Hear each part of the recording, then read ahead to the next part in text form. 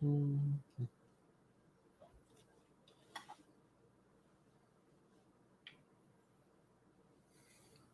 right, looks like we are live now.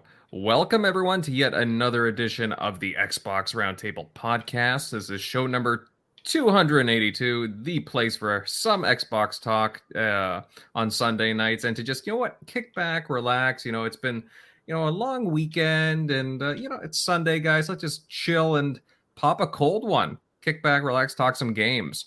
Naturally, I'm your host, Invader. And me and the crew have a really awesome show for you all tuning in tonight. Starfield is, of course, the talk of the town. It has gone gold officially, with some early reviewers dropping hints and early impressions. We will get into all that. Also, Xbox announced that they'll be shutting down the Xbox 360 marketplace, which has caused, a lot of chatter, a bit of a stir, if you'd like to say. And believe me, I'm looking forward to that chat surrounding what games will be left behind and so on. And also, with the release of Baldur's Gate 3 and its success, many have noticed its absence on Xbox systems and have brought up a larger discussion surrounding the parity clause. And I have a feeling that'll be a really good talk. But hey, you know what? Enough of me drowning on, going on and on.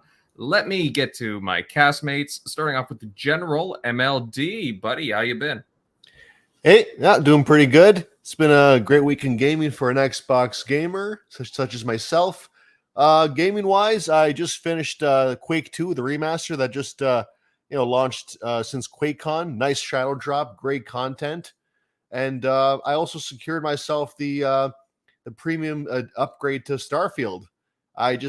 I can't wait. Gotta have it early access. Gotta have it day one as soon as I can. But we'll talk about that later. We shall. Moving on down the list, Centurion. Buddy, hey, the man with picking up some really good finds at, a good... it wasn't GameStop earlier, I don't think, but you showed me the pictures. You got some pretty cool games. What's up? Yeah, I went to Fallout Games. I was able to find Lord of the Rings, Lego Lord of the Rings, and also Jurassic Park from Telltale Games. They actually had them there. I was kind of shocked, and I was also shocked that they also like they only wanted like $15 for the Lego Lord of the Rings game. Wow. I've seen that thing go for $50 online, but yep. And the cool part is, it's a cool little retro shop. Somebody was standing right at the counter dissecting a PSP, putting a new power supply in it, and it's why I spend my money there, because they actually do what they can to keep gaming going. And also, unlike GameStop, they have a drive there known as a Xena device. It's actually a machine. It's a commercial grade resurfacer that polishes even Blu-ray discs. And yeah, they run a lot of their discs through this. And these games look brand new on the actual disc itself. So they do a lot to keep gaming going, and that's why I always support them. And that's where, when they told me they had those games there today, I was like, holy cow, I need to go down there. But other than that, also kind of playing some Biomutant, been having fun with that. And I guess I've been also having a little bit of fun, small shameless plug, decided to kind of rekindle the fanboy, and had a little bit of fun this morning with social media. Yeah, I saw that. I noticed that you had a video up. I haven't had a chance to watch it yet, but hey, man, from the thumbnail alone, I thought it was going to be a fun one. But yeah, me and Fanboy decided to show people how to play Starfield on their PlayStations. Oh, here we go. Oh, all right, guys, you got to share that in the chat then. You got to share that then, because that's going to be a spicy one. All right, I'm definitely going to watch that tonight. Good stuff, man. Good stuff. Moving on down the list, Eric Shockley. Hey, how's the game been the past week for you? Oh, pretty good. Sorry. Couldn't get my mute off fast enough. No, everything's been pretty good. Haven't got too much gaming in like this past week. Getting back to normal, but definitely plan to here in the with the early edition with Starfield coming up. Definitely about to get that Game Pass premium with some of these Microsoft rewards that I need to cash in. So good time for that. But yeah, definitely looking forward to that and spending pretty much as much time as possible. Let's probably all be playing. I barely got even to dip into Diablo, the seasonal stuff over the past few weeks. So it's like, well, I guess I'm not going to get to that anytime soon since Starfield's around the corner. So, but yeah, ready to get into these titles. All right. Looking forward to hearing you about that. And hey, I know, man, other things have been eating up my time for gaming as well, but very soon, it just itching to get back into the gaming very soon. And last but not least, Crusader. I know you've had a bit of a busy weekend. Yeah, it's crunch time in the IT world because we service some schools, and it's there's one school where we are kind of filling in and helping them transition because their IT people left, and it's real busy. But I've been pretty good. I've been mopping up some stuff in Destiny 2 for the new season that starts next week. I have been playing some of not the Quake 2 remaster, but the first one, because I figured that was something I could quickly get in with Starfield. Maybe I could even get the second one, and I think I will get the second one in. Almost done. I'm like almost done with the base game of the first one. Like I have like 2 expansion stories, but like it's going good. And I've been playing some more Halo Infinite because like that multiplayer is crisp now. Like I mean, it's not like it wasn't crisp before. Like the gameplay was always good, but like there is just so much variety of maps and content and stuff to just do that I've just been having a good time. Yeah, I gotta dip my feet into that again sometime soon. Need my Halo fix. Even if it's just the campaign too. But yeah, I gotta try out the multiplayer. I haven't tried out the new maps, so definitely gotta try that. Yeah, and Sent, I'm looking up that price of that Lego Lord of the Rings. You got a steal on that for $15, my guy. When I called them, I was like, you know what? I'm gonna call them just for shits and giggles. And when they were like, "Oh, I got it. How much you asking for it? $15, babe. Get the fuck in the car." Yeah. Renewed. It's $50 on Amazon. New sealed in box at $65. That's nuts. That's a great price. Damn. Yeah, it's always great when you find those. Yeah, and that's deals. backwards compatible too, right? Yep. If not, I've got a 360, but yeah, Or, no, it's backwards compatible. It's backwards compatible. Yeah. Now, was it a sketchy part of town? That's sometimes I feel like I put my life on the line one time for a Dreamcast and 2 controllers for $20. In 2020, someone posted that thing for $20. He's going down a dark alley. Some guy in a trench coat. Yo, I got that right here, man. It was during COVID, and it was like 2020, and someone posted that, and I'm like, and this is when shit was going nuts, like price wise. I'm like, this has to be a scam, but then again, if he was scamming me, he would have posted it for a higher amount because what was he gonna do? Rob me for the $20 I brought with me in cash?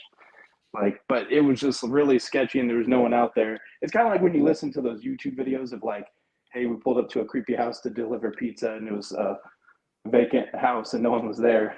And they were just there to rob you or something. But luckily it was early morning and he was trying to, hey, I got some other stuff you want to buy. I was like, nope, just buy. Give me the console. But yeah, this stuff, I was like, yeah, I'm putting my life on the line here. Is this really worth it? I already have a Dreamcast. I don't really need it, but yeah. Well, I mean, hey, it's always nice to get a deal, right? So, especially if it's something you really want. Yeah. So, good on that. And Sent, good on you. Hey, that was a, smart buy on your behalf. All right, guys, just before we begin, a reminder that you can find TXR on many audio platforms, whether that be Spotify, Apple Podcasts, iHeartRadio, so many more. Just search TXR, and I'm fairly certain you'll see us pop up. Wherever you may be, whatever platform that you prefer, we are probably there. So definitely give us a search for that. And also, hey, before we begin, smash that like button. Sub to the channel if you're new here. And hey, share it out. Let everybody know that we are live and ready to start the show. But with that said, let's get into the thick of things, gentlemen. I do not want to waste any time. Starfield has gone gold, and it is already available for preload, for Game Pass, or even just general purchase. More details have also been shared about the game in a recent Q&A. And reviewers, some people who got the codes early, they're sharing their own insights, just some slight hints about the game and early impressions. Eric Shockley, pal, why don't you lead us off on this one, as I know, you and the other guys really want to chime in. What do you think about these early impressions and attitudes coming in about the game so far? Yeah, everything. It's good to see that, it is getting those early positive talks about the game. And I'm surprised that's been going on, because I felt like they couldn't really say whether it was like good or bad, or just, other than just saying, hey, I'm reviewing it. But everything looks pretty good. I was reading up on the Q&A, so it was kind of cool. Some of the different factions you can do. I think there was one, if you join the, I don't know if it's like the space, like military or alliance, you can do like a undercover mission. And there's some other cool aspects, like I think smuggling items, like harvested organs. And I guess they're just thinking like outside the box of like all the different just stuff that comes with like those types of games, with like Skyrim, Fallout. Yeah, definitely excited. It is weird over the past. It just came from that one tweet from, I forget his. It's weird. I guess since Twitter switched to that whole For You thing, and not just you see other people that you're not subscribed to or not following. And I was like, but sometimes you'll see people's tweets that are like, hey, they liked something or retweeted something. So someone you follow retweeted something, so that's why you saw it. But I guess with the whole For You thing, it just algorithm throws this one dude's post up all the time, and he's posting the whole thing about the whole the display screen being too simplistic, so the game's going to be just stale and Grums. Rums. Mark Kern's his name. He's it's in his bio. It's not a dox or anything. He's a former developer from Blizzard. But I got words to say about that guy. Yeah, it's just hilarious, because it's like I'm thinking of all the different, like even Destiny had almost the same basic. Here's a big circle of a planet. They put a little designs in the back, but it was still super basic. Like any start screen I can think of is pretty simplistic. As someone did point out, start screens, peaked with Metroid Prime. that had a dope one. But, yeah, other than silly stuff like that, definitely excited. And I have seen some other posts where it's like, I guess people fake reviewing or fake doing reactions, like they actually got the game and saying bad stuff about it. So it's been fun trying to parse whether that was fake or who actually has access to the game. But it's good that the review codes have gone out pretty early. I think the embargo doesn't lift until like a day before the early access starts. So I guess still before, like, you can probably buy it at the still a week before you can buy it at the actual I think it's actually about 12 hours before early access starts. Yeah, and I think with early access, like if you were buying at retail, you'd have to have got the Constellation Edition? Yes, you have to have gotten the Constellation Edition, and you also have to hope that comes in time. Yeah, that was... Wait, does that even have the... Oh, yeah, it does have the game code, right? Yeah. Oh, okay. Yeah, that would suck if you're waiting on that. Yeah. You don't have the game. At least you can play that. But, yeah, I didn't feel like I wanted to drop it on that one. It was hard enough trying to find a Xbox copy and not just settle for PC code, but... otherwise, everything else seems pretty promising from all the early reviews of it. Or just like, hey, haven't encountered any bugs, or because that's the main thing that you're looking at, especially when the game doesn't have. We haven't gotten to the day one patch, or We haven't gotten to the early access. I'm sure they'll have a patch for when the game's about to go live that we're going to have to download, even though we have probably stuff preloaded, most of us. I'm sure there'll be another patch that day. So it's promising that at this stage, whether or not they can say much since the embargo hasn't lifted, but I guess some have said they haven't encountered anything. So, yeah, that was people talking in a private Discord that got screenshotted. Okay, that's what I was trying to figure. I was like, I'm pretty sure they can't say one way or the other. Yeah, it was Tyler McVicker, who, if people don't know who that is, he used to run Valve News Network. He's a big coverer of Valve games, and also he's historically covered a lot of Bethesda content. He was chatting with some people in his private Discord, and someone screenshotted it and put it on the internet. All right. So this is somebody that we should take seriously? This is someone you should take seriously, and he wouldn't be derogatively talking about the game. He's generally speaking a very reliable source for stuff, and he didn't even say personally anything derogatorily. He said that the opening's a little bit like they're trying to like introduce you to this new universe you've never been in before, and it maybe like overstays like just a little bit too long, but he's been playing for 16 hours and has had no bugs, and after like the first 3 hours it's just open to you and incredible.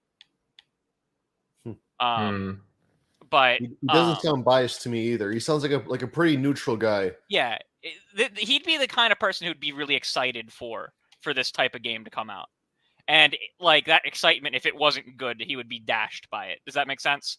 Like, so the fact that he is talking very highly about this is very encouraging.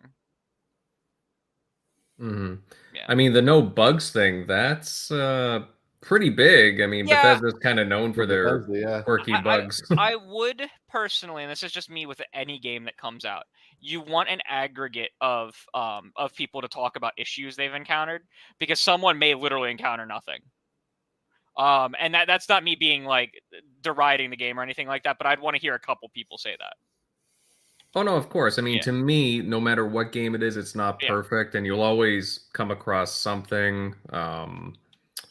So, I mean, it's a massive game. There's bound to be something, quite a few things that probably slip by, but I mean, they've been squashing bugs for, a few years now, especially the last year. I mean, they were talking about polishing the crap out of this thing. When you can see the visual changes between the original, the trailer we got last June and the trailer we got, and like the extended showcase we got this June, the visual improvement is incredible. Mm-hmm. I was watching some side-by-sides because I'm obsessed. I mean, I was kind of wondering about the combat, to be honest, because it did look a little sluggish a year ago. Now, I mean, to me, it looks a lot better. Looks a lot smoother. Much more smooth, yeah. Night and day. Yeah. I mean, MLD, please reign supreme here. What are your thoughts on all this with the reviewers, basically just all the, the stuff that we're just talking about? Oh yeah, because a lot of info happened basically over the last since last time we talked here. Like I did like the Q&A. They didn't have to do that, but there were some questions asked, and we got a little more insight into the game. They said that every major city will have a property for you to buy, or you would inherit via missions, and that to me is very, very good, because it shows if you're not really into the settlement aspect, you always have this option. Plus, it is nice to like have a hub like within the city itself, so you have a place near like all the main quests that you would access. It'd be close by, so that's nice to know. Then there's like the jail system. So basically, like they said it'd be like Skyrim, where you could pay the fine, go to jail, or be like an outlaw kind of thing. The smuggling system, where like I guess you have contraband and you can sell it for a profit, but you gotta hide it on your ship with a module, get it past security. Like there's so many options of what you can do in this game. Like there's so many play styles. It's very overwhelming, friend. We don't even know the full story yet. For what I liked the most was the 20 companions that you could recruit. Now some will be more fleshed out than others. I think the ones from Constellation will be have the most story, obviously. But that to me is overkill. Like compared to Fallout 4, like Fallout 4 had a lot of companions. Some again more fleshed out than others, but still 20. Thank you. It pretty much shows over that 20. Over 20. It's over 20. They said. Fantastic. Yeah. So, Yeah. Everyone's gonna find a character that best suits their personality and their play style. It's almost guaranteed. Like I'm gonna see like who they all are, and I'll test the waters with them, and I'll experiment with that, and that's the whole point of the game there, because they said the companions tie into the story, and I guess their choices and their outlooks, like Fallout 4, like Piper liked that or didn't like that, things like that, God, I love that meme. Everyone disliked that. Oh, right, yeah. right. We'll see what we do that would trigger that response, but yeah. So that's all that stuff. But now we're going into the just the aspects that are really instilling confidence and hype now, because the game's gone gold, as we said. Now, for reference, Skyrim apparently went gold a week before release, and we all know that just went down as one of the greatest RPGs of all time. So this is very promising by comparison. And there was that fake concern. Oh, why isn't it gone gold yet? Why is Bethesda silent? Well, there you go. Okay, problem solved. The early review codes. People were concerned that they would hold back review codes, much like, say, what happened with Redfall. Nope, not the case. They went out this week. People got, I'd say, 2+ weeks to, get a more than a decent impression. Like, I'd say if you like, you can get like at least 20 to 40 hours, like at a decent pace if you're playing right now. So I feel like the reviews will be, they'll be balanced and fair, I feel like. And the Metacritic embargo is at the end of August. It's a week before, like, the public release of September 6th. That again shows confidence. If it was like September 6th itself, that would be a bit of a red flag. Because, I mean, even though it's early access, they can easily just let people play a week blindly and, keep the Metacritic embargo. But they are that confident, they're going to do it right before the early access. So, again, it's all coming together to be, it shows that Xbox, they are behind this game, and they delayed it for a year purely for polish, and it shows. Like, it was mentioned before, like, we saw Starfield gameplay in 2022 compared to 2023. It's a night and day difference. Like, it looks better, it plays better, and I'm so excited. So, like, I think the only thing people can really comment on, all this. Apparently, it only happens when it's an Xbox game. When it's a major Xbox exclusive, all these little nitpicks come out of the woodwork. Like, when the title screen is the biggest thing someone can complain about, this game is pretty good. If that's the best thing people can come up with, I'll just leave it at that. Now, sorry. Oh no, sorry. I was just gonna say, like, the fake concern is what gets me the most about, like, oh yeah, it's more the PlayStation guys kind of chiming in and just be like, oh, they haven't shown anything, kind of like what you were alluding to earlier. It's just like, well, how many games have shown their stuff much later and went on to be blockbusters? It's just, I don't know. To me, it's just like, guys, stop trying to deride the game. Stop trying to derail it. They've been showing stuff, and believe me, Xbox is going full on Starfield for Gamescom. Oh yeah, and like, I think people have short memories. How many big games gave us a 45-minute direct, a deep dive, months before release? I bet not many games, I bet you. So, like, people were fake concerning about a lack of a huge AAA marketing cycle. Like, people wanted like footage like today, like these deep dives. We have the direct. Again, few games have gone that deep in terms of a preview for the general public. I always knew these guys knew what they were doing marketing wise, and as we can all see, the marketing is ramping up week after week. It's just getting more and more hyped. Now, I myself, I tweeted earlier today, like, the original plan was to play Sea of Stars, enjoy that, and play Starfield, go right into Starfield on the 6th. But like, I caved. I didn't see myself doing it, but I got the Game Pass early access upgrade. Like, hey, I cannot wait any longer. Like this, I mean, this is the kind of game I've always wanted to play since I haven't felt this excited for a science fiction game since Mass Effect. Like just having your own ship and having the freedom to do what you want, go where you want, have your own crew, interact with them the way you want to, the choice and consequence. Like, yeah, it feels like 2007 again for me, but it just on a much grander scale. And so I'm in. I'm seeing that same energy on Twitter. People are just upgrading. They're caving in. Like they're getting these upgrades as well, and it's just infectious to see. Like I truly believe this is an Xbox turning point. Like it's not going to let up from here because we see their pipeline. I think they are more than able to keep their promise now of like a good AAA game every 3 months going forward. And in this case it'd be more. Like, because October, November, December, you got Forza and technically Call of Duty Modern Warfare 3 counts. So it's only going to continue from here. And I think Xbox gamers, we were patient. We've been waiting, and it's finally paying off. And you could just feel the energy and the excitement. So I can't wait. Bring it on. 2 more weeks. Here we go.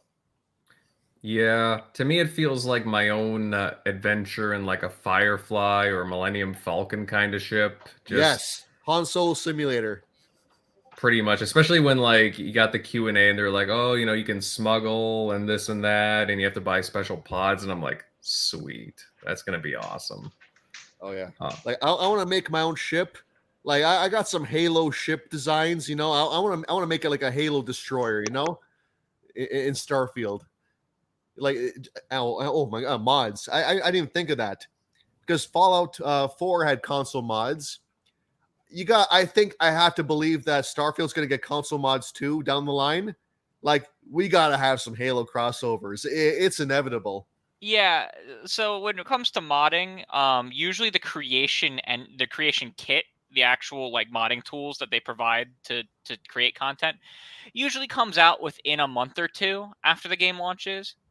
And so I'd expect when they release that's when the ability to download mod content via Bethesda's website, whether it be for console or PC, that'll launch alongside them publicly releasing the creation kit.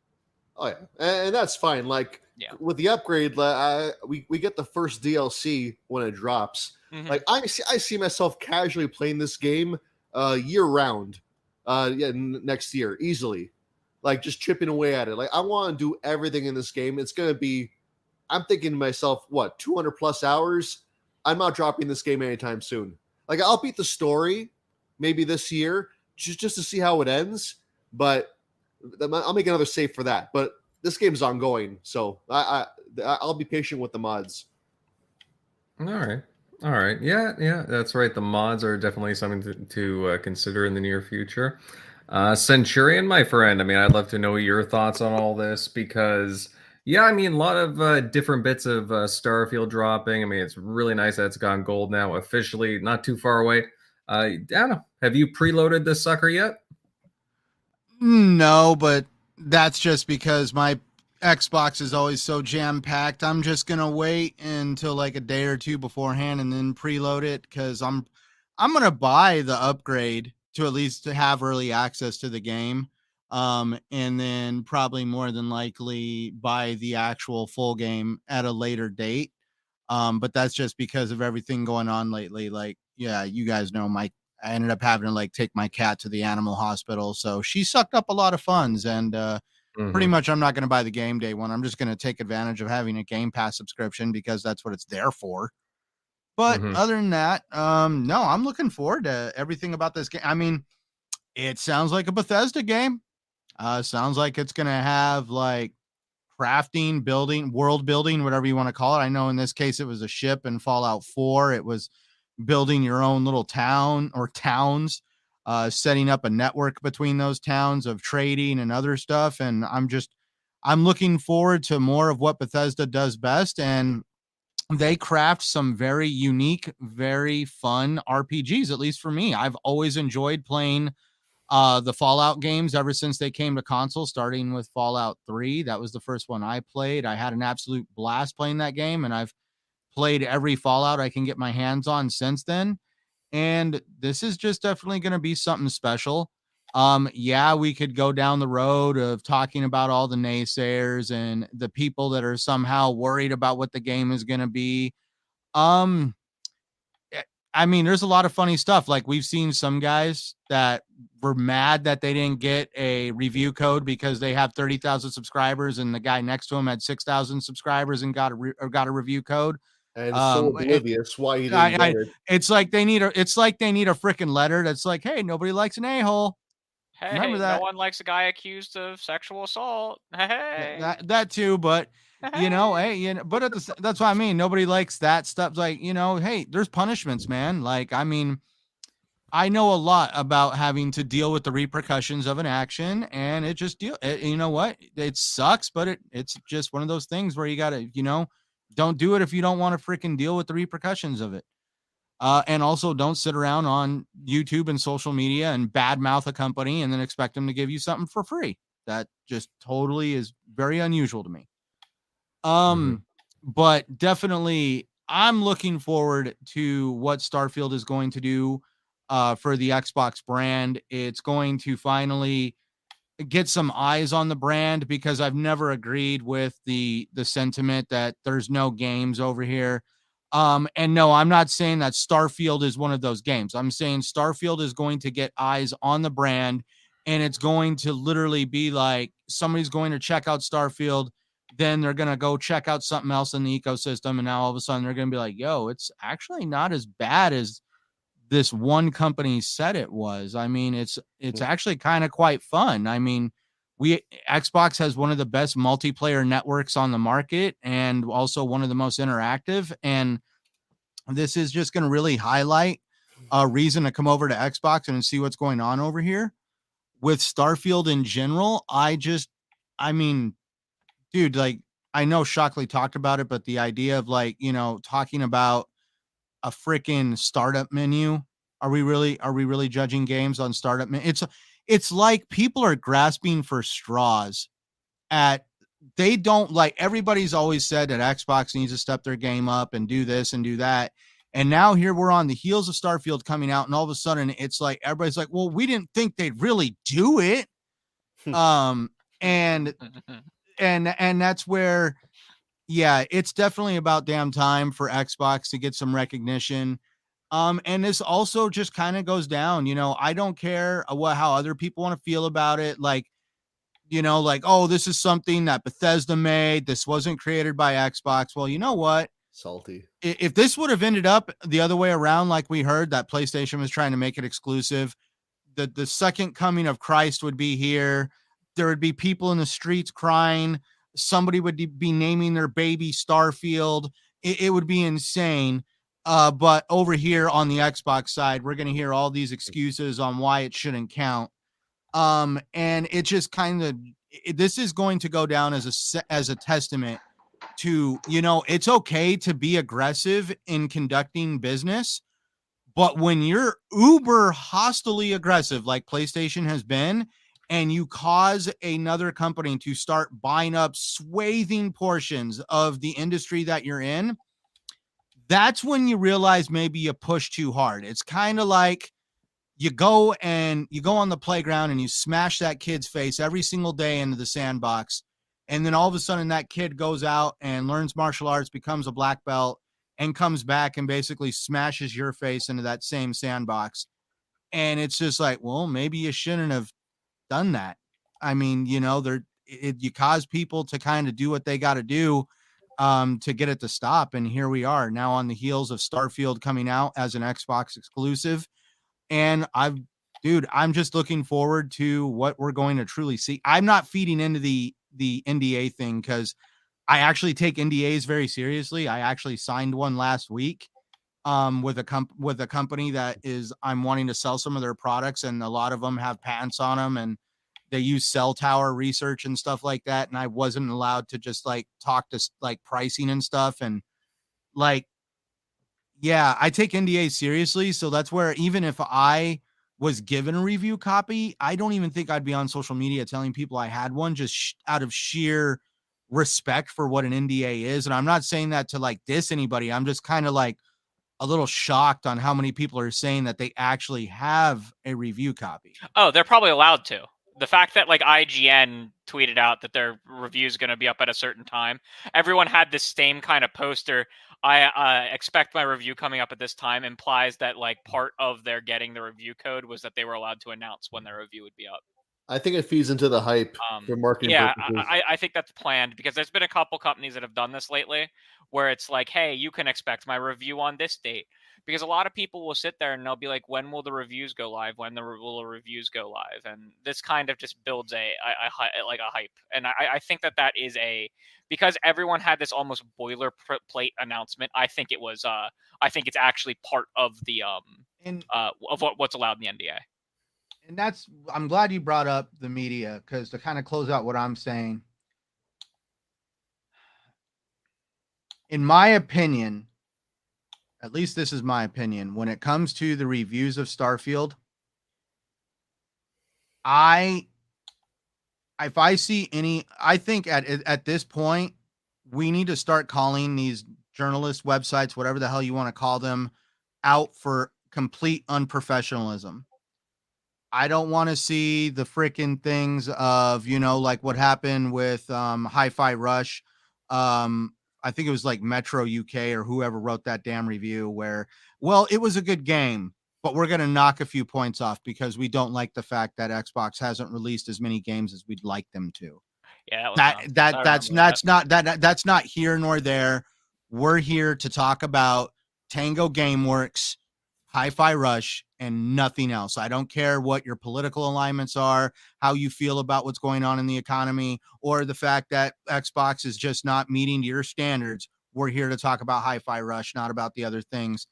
And that's where I'm actually getting a little kind of peeved off on how a lot of people are treating Xbox as a 4-letter word. Like the 4-letter words you don't even want to see. Like we've recently seen IGN out here talking about games that are like, oh my God, like look what's coming to PlayStation, and not one time mentioning Xbox.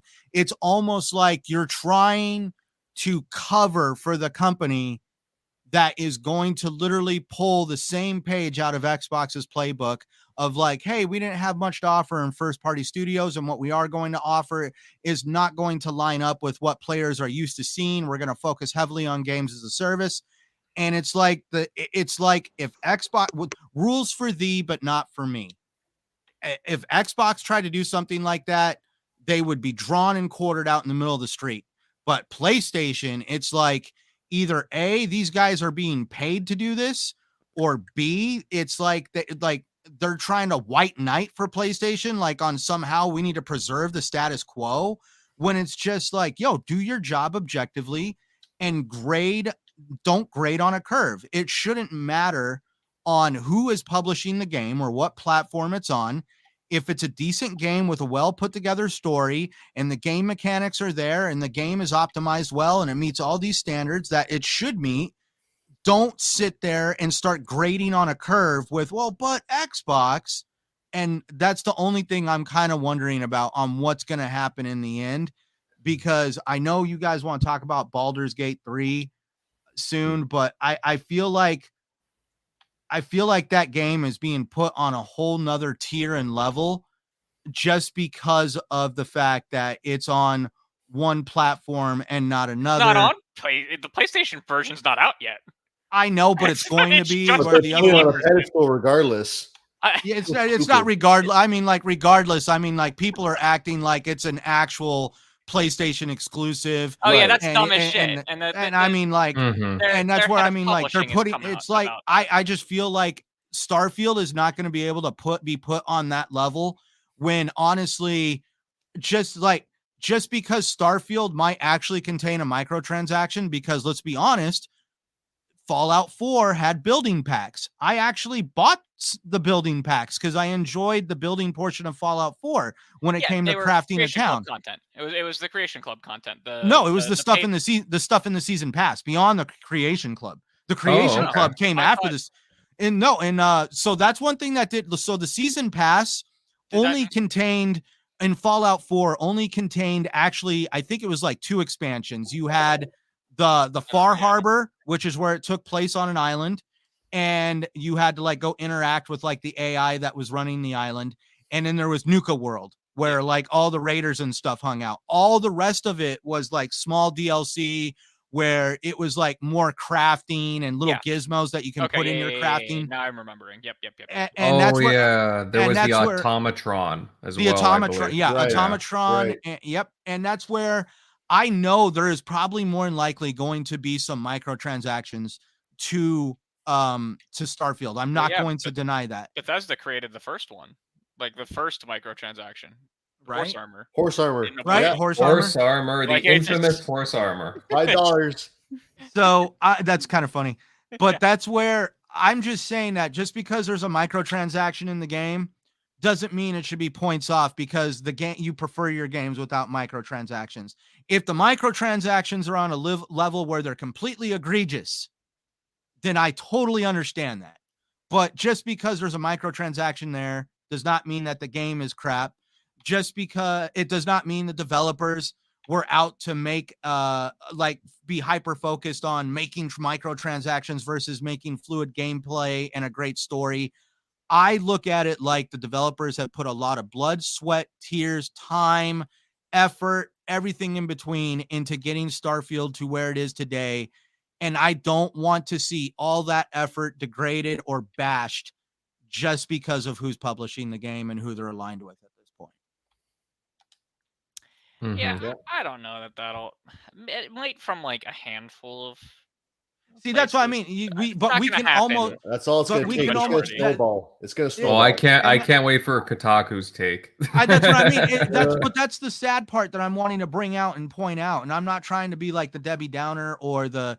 It's more like it's pretty freaking sad to say that we know for an absolute fact there's going to be at least one Joker that's going to try to do something, and then like General MLD said, they're going to be throwing that snowball down the hill, seeing if that thing can build up any freaking momentum. Oh yeah, you're gonna like Red Dragon or whatever. It's gonna. I'm not even no. And here's the sad part: Red Dragon, that dude does stuff for satire. I think I'm talking about the people that are absolutely trying to get some kind of clout for their website because they want like it's like, I'm not trying to be an ass in saying this, but it's like some dude who is a game director over on World of Warcraft whose career is completely like stagnating and nobody really know who this guy is. And all of a sudden he freaking comes out and comments about a freaking menu screen.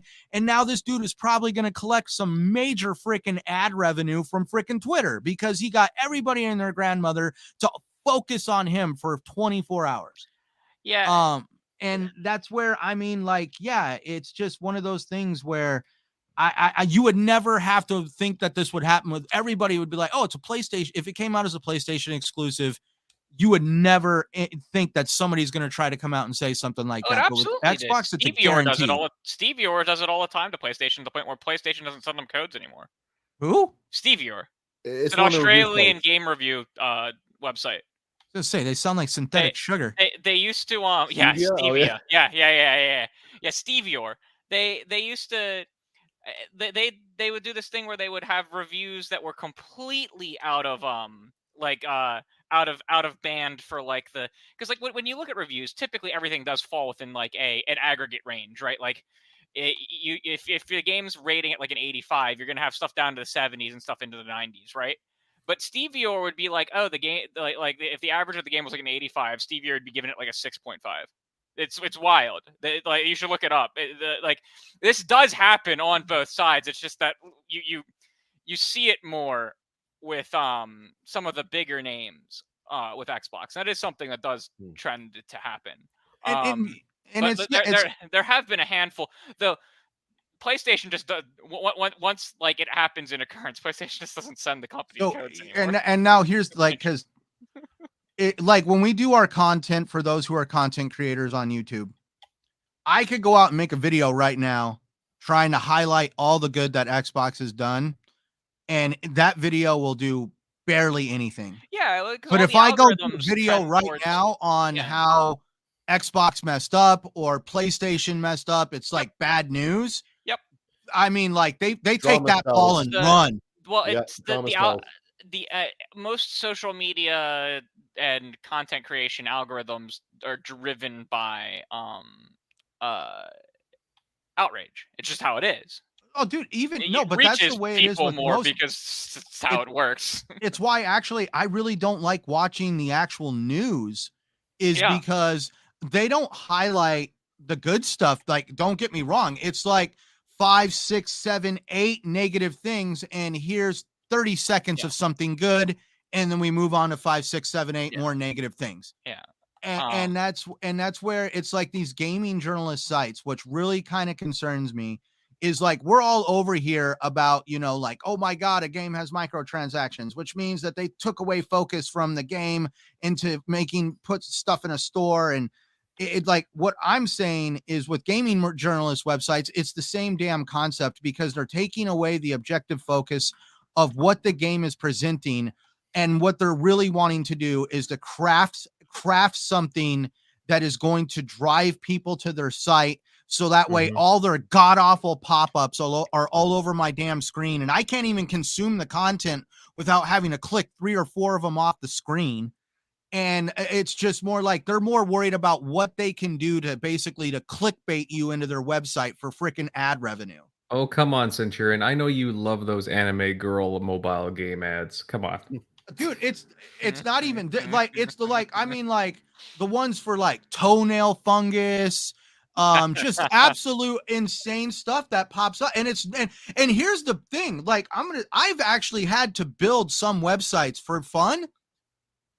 Why the hell is it some of your freaking container boxes will clip into the actual wording of the article where you can't even read the top 2 or 3 sentences of a paragraph because the freaking advertisement container box is bleeding into the article. That means you can give a shit less about what you're writing, and you're worried more about that container box actually giving the advertisement to the person that's sitting there. It basically degrades the experience of the person who went to this website to actually read your article, and your article is basically somewhat unreadable because you can't even see it because the container boxes for the advertisements are literally overlaying over it. Well, but I mean, to build off your other point, though, I do feel if Starfield were to have microtransactions or like Creation Club stuff, anything like that, right? It will have Creation Club stuff. It's in the EULA. Oh, the Creation Club stuff was absolutely cool. Yeah. I think some of the most unique stuff came from Creation Club. Like I remember in Fallout 4, the arcade cabinets. Those weren't in the original game. That was a Creation Club thing where you could literally build arcade cabinets and literally have like retro 1980s arcade cabinets in your freaking home. Right. Well, Skyrim has some great. If they were to do that, though, they have every right to hold that back until after the reviews come up. Because if it's before that, the haters are going to nitpick at it. They're going to blow it up, and it's going to take over the conversation. And we don't want that. It'll be afterwards because Creation Club content isn't made by Bethesda directly. They're paid mods. They are stuff that either Bethesda employees make in their own time at home, or they're stuff that gets approved by modders in the community that gets approved to be put into the game. Right. It's all, talk about it later. Like so that's definitely going to come later, but it's in the EULA now. Right, like we know it's coming. Right, and that's where but now you just said it. Like they're gonna, if there is microtransactions, there's probably a big chance that they're going to hide them until after the review period because they know this is going to be like something that's completely weaponized. And we all know the major IGN individual that likes to come out on YouTube and totally knock microtransactions, but then. Like I said, you go to their website, it's an absolute advertisement hell. This individual monetizes their YouTube channel. They have a Patreon. They have a subscription. They hide their videos behind the Patreon. So if you want to watch them the day they come out, you got to be part of the subscription. Otherwise, you got to wait a couple days until they show up on their channel after the subscribers are able to watch it first. It's the same damn concept, except for in YouTube, it's known as monetization. And just because you're not $1 million company, apparently it's like, well, I don't have that kind of money, so this is a necessary thing, when it's not necessary for these guys because they're $1 million company. And it's like, well, I'm glad you're one of the accountants for Bethesda and you know exactly what's going on behind the scenes, and they don't need any money whatsoever. I mean, I just laugh every time somebody literally gets out on the freaking soapbox and starts talking about microtransactions, and every ounce of their social media is completely monetized with anything and everything they can to make an extra buck. So why is it okay for somebody else to make an extra buck, but not a developer? Does that mean I can? What? No, I'm not. That's why I'm whatever you. I have nothing monetized. But that's where I'm just saying, if you have nothing monetized and you say I'm against microtransactions, I will be all ears to listen to you. But I'm talking about somebody who is on YouTube that monetizes anything and everything, and that literally they're just trying to ride the coattails of the microtransaction argument when they themselves are guilty of microtransaction. And would you also agree that extends to blue check marks as well? Yeah. It depends. Not every blue check mark is actually eligible for Twitter monetization. Well, I mean, assuming they are, I'm saying. Yeah. So, well, and here's the thing. There's no way to actually know, right? There's no way to look at a verified account to know if they have monetization enabled or not, to know that if we honestly say that, like if you're about 5,000 subscribers, absolutely no one knows what's going on Twitter. Twitter like is Elon. I don't even think Elon Musk knows what he's doing. I think he's got a bunch of delete the block button. Dude, I think this dude has got a trash can full of ideas that he's crumpled up, and every single morning he wakes up, he pulls out one idea and is like, yep, this is today's idea, we're running with it. I used to think the guy was brilliant when he was talking about cars and spaceships, because these are things I don't know anything about. And he starts talking about IT stuff and programming, and I'm just like, this guy's a fucking moron. I'm never getting in one of his cars. I don't know, guys. All I know is at least the interactivity on Twitter is still, pretty high anyways. I mean, but I agree. But I talking for that. Yeah. But I agree about, the block stuff and whatnot. Yeah. I think they shouldn't, re-enable that. But, Twitter is still going to be, Twitter or X or whatever. No, it's Twitter. But no one call it X. It's Twitter. Twix. It's Twix. I refuse. Twix. Yeah. But look, I know we could go on talking about Starfield and all the other stuff associated with it. But again, I'm happy that it's getting the coverage that it is, and I'm really excited to see all the official impressions and reviews start coming out for it. And guys, it's not too far away. It's 2 weeks away, something like that. Yeah. It's 12 days, 11 days. The 30th, I think. It comes out the 31st at 8 EST, 8 p.m. Eastern Standard Time. That's gonna be sweet. And I have the next day off, and then day off, and day off. It's great. It's about 11 days from now. A little bit less. Mm-hmm. Or no, it's a little bit less than 12 days. It's 11 days and a couple hours. Well, again, almost there. My Constellation Edition is hopefully coming very soon too. Oh, nice. You got that. I do. I got that, and Armored Core 6 on the way, the Collector's Edition. Did you guys catch the Q&A in total for it? What? The Q&A, the question and answer. Did you guys look through the whole thing? I got a bunch of it. There's some. I put a link to a summary of it that. I'll repost it. It's a summary from Paul Tazzi. It's no editorializing. It's just a summary of the questions and what the answers were. I put it in chat. Yeah. Okay. The only thing that I was a little sad about, and then I was like, wait, this is totally just going to be an expansion. Is during the Colony War, there were mechs used on both sides, but they were outlawed, and there's supposedly a planet that has a graveyard of mechs, but you can't drive any of the mechs. And I'm like, mechs are totally going to be an expansion. It's a DLC. It's totally going to be an expansion. 100%. Hope so. I hope so.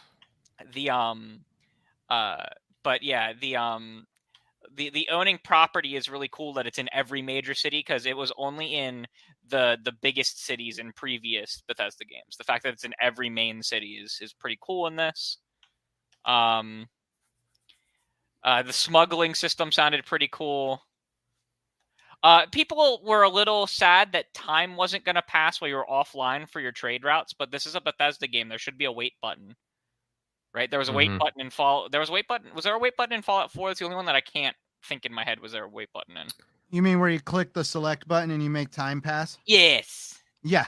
Okay. Like it's like that's like I mean like it's like a Bethesda standard thing. I can't even think of a Bethesda RPG that didn't have. Yeah, I don't know. I don't know if Morrowind did, but like that's going back a bit. See, that one I couldn't. Did. That one I couldn't say, but I mean, like, shit.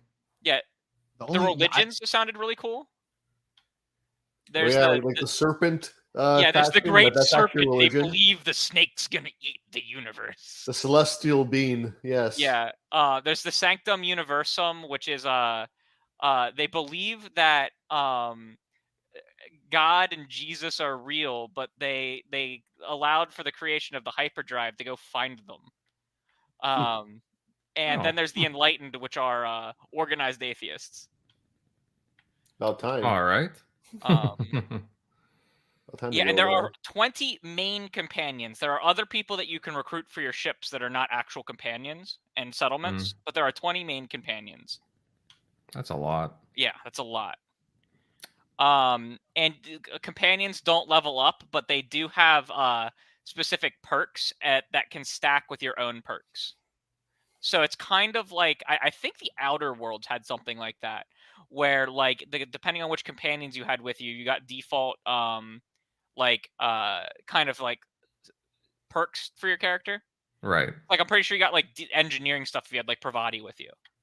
Right. So that's what that sounds like, which is awesome. I love stuff like that. Mass Effect 1 had that, where like if you had a character that had like electronics and decryption with you, you didn't have to have it on your own character, and you could hack open the collectibles and stuff. But yeah, there's some cool stuff in the Q&A. Not a whole lot, but some really cool like mini stuff people should go look at.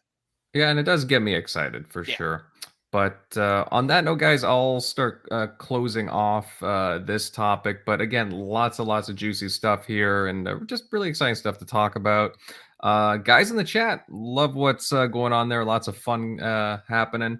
If you guys are enjoying our discussions, then please smash that like button. Share out the show. Let everybody know that we are currently live. And hey, if you're new here, sub to the channel. We would love to keep you on.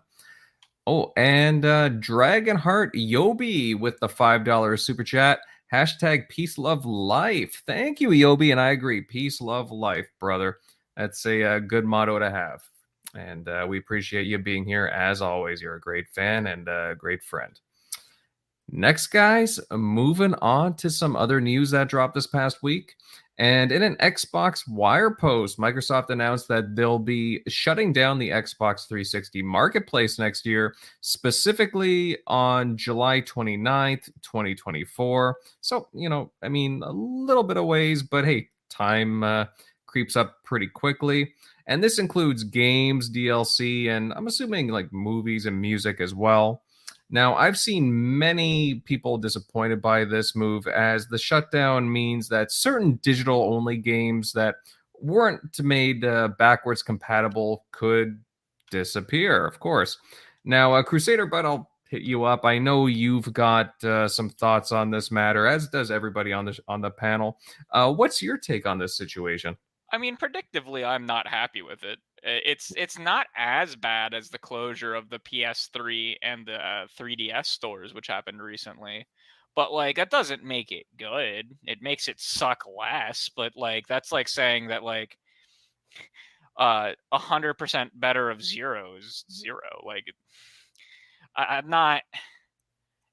I don't like the concept of these. Of a lot of these games becoming inaccessible without piracy. I mean, you can technically use Xenia for them, the Xbox 360 emulator, but like, shouldn't have to.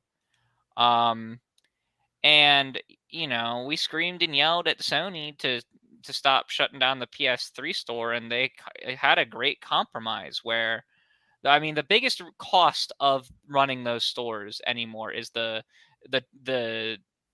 having to pay for the credit card usage on them. So just stop letting the credit cards be used and do what Sony did on the PS3 store. Make it so you have to put money on your account, either on the Xbox website or on the Xbox Series X, and make it so there's a button to transfer that over, because that's what they did for the PS3. And that's effectively, you can only load up money from like gift cards or putting money manually in your account to spend stuff on the PS3, but the store is still technically open to purchase stuff. Because I purchased a couple Ratchet and Clank things in the past year, out of fear that they were going to permanently close it. But it's really upsetting. I think the worst part of this is the Xbox Arcade titles, the Xbox Live Arcade, because there's a lot of very good indie titles that didn't get moved over. I think there's something. Someone did a count as to like how much content's going to be lost that didn't get carried over. It's like 220 games, and I don't know if there's a good count on the digital content that'll be the digital like DLCs that'll be lost. But it's very sad to see this stuff go, because it's not quite like gaming's not quite like any other media, where like this feels very reminiscent of the late 20s in films, or the early 20s in films, I should say, where we lost a lot of early film because no one thought to keep the film around and save the film. And it feels like we're going through the pains of these companies not properly thinking forward enough with their digital storefronts. And it sucks. It just sucks. There's no way around it. Now, they have their business expenses, and that's all good and fine. But at some point, capitalism shouldn't trump art. And that's a big problem. And we can say all we want that, like, it's a money thing, and it's a resource waste for them. And I'm just sitting here like, well, yeah, but it's not. If we looked at everything in terms of raw capitalism, this is one of those things where I definitively will say, like, should we be looking at this in just a raw cost versus gain sort of way? Because there are these what is essentially art being lost, in the way that we lost all of this classic film from very early movies. And it makes me very, very sad to think about that this stuff is going to go away. And I fought vehemently to get the PS3 store to remain open because of classic PS3 content that's only available there. I knew no one was going to be able to change Nintendo's mind, so I didn't fight very vehemently about the 3DS. It's also very, very, very easy to emulate 3DS stuff. It's really not hard. The 360 is a bit harder. It's not impossible, but it's not nearly as refined as anything Nintendo. But it is very, very sad to see these things go, and it is an end of an era. That's another thing. It would just be nice if they could implement a way that the store was functionally closed, that you couldn't use a credit card, but you could load money into it manually using Microsoft systems and still have stuff up and available for purchase. I think it would go a long way towards the fight of game preservation. It would build trust in Microsoft's digital storefront. I have the most trust in Microsoft's digital storefront of any of the gaming ones by far, because of the efforts that they've done. But if they could come up with a way to keep the 360 store up while still decreasing the costs that it costs to run it, I think that would be the best outcome, because there is more than just a cost of doing business when you think about these things, because this is art. Games are art. They are visual art. They are narratively, they're art. They are a form of literature. They have scripts. They have stories that are told. Well, not every game, but many do. They have soundtracks. They have voice acting, and there's a lot of just and it all comes together in games, unlike TV, film, or unlike other things, unlike traditional like albums and things like that. It comes together in its own unique way, and it is just a shame to hear that these things close. And that's why I vehemently fight for any and all of them to stay open as much as I can. There's no winning against Nintendo, so I don't tend to try. But like with Sony and Microsoft, if you yell loud enough, someone will eventually come over to look and see what the fuss is about. And eventually, with some things, they will either cave or shift course slightly. We've seen it happen multiple times in the last few years. Like we got the Xbox Live Gold price hike. We got Microsoft knocked that off, and with PlayStation, we got them to not close the PS3 store. They still closed the PSP store, which was unfortunate and devastating as someone who liked the PSP. But I really, really, really think that it's very important that people should be fighting to keep these stores open in some shape, right? If I have to go through like the trouble of loading the money into it myself, that's fine, right? If I don't have the convenience of a credit card, that's fine. But give me some way to still do this. I think that's very, very important. And it would also, I would love. I'm sad that they stated that they closed the backwards compatibility program. They never should have stated that. They should have said that we have no plans to do anything in the future unless something falls in our lap, right? Because when they said that they closed it, it feels like there's no hope for any of this content that is still stranded there to get off of there, when they never should have killed that hope. They never should kill that hope.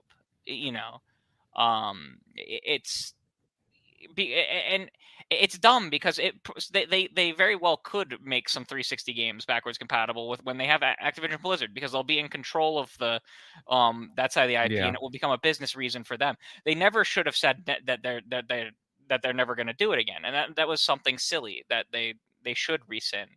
But it's just sad, right? It makes me a little upset just at this isn't at Xbox, it's at the whole gaming industry that no one, it's not just the first parties, it's the third parties too, because there's licensing concerns and things like that.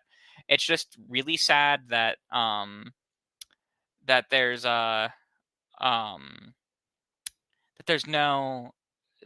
was no planning. It seems like people are planning now, and we have these unified storefronts now, right? Like there's no PlayStation 4 versus PlayStation 5 storefront, just the PlayStation storefront. Mm-hmm. There's no Xbox One versus Xbox Series versus even the Xbox PC store. They're all one storefront, unified storefront. So that they all operate as one unit now. And they're forward thinking now, but it's a shame that they aren't making a stronger effort for when they weren't forward thinking. And I think that even as good as Microsoft is, probably the best in the industry, in the console space at least. PC, everything just works because that's how Windows works. But Microsoft's the best at it in the console industry at the game preservation. But that doesn't mean they're perfect. And in this case, this is a failing.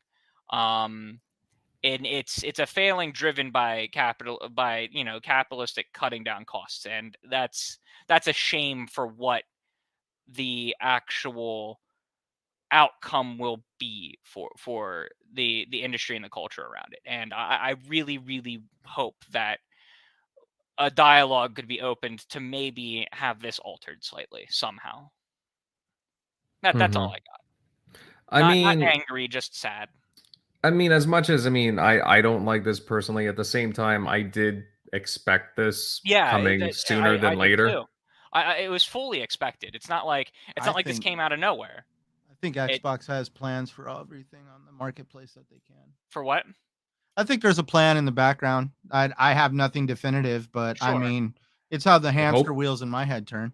Yeah, I hope so. I hope so too. I think it's right. It's actually right in front of you right now. What? Ant Arcade. They're the only people that are willing to support and shell out the money to create an infrastructure like that. And sure, they are still the only console. Xbox is still the only console that Arcade has actually made a deal with. and the other ones we don't want don't. streaming on their systems, so. I'm just saying that we don't know what's going on behind the scenes. Yeah. Like, imagine, like, I'm not saying everything, but I'm just saying, could you imagine Xbox offloading as much IP as they could that they were allowed to into Ant Arcade, which means that they're now putting it into a subscription service, which means that they could actually potentially make more revenue from doing it that way than it's stagnating in the Xbox store because nobody's buying it.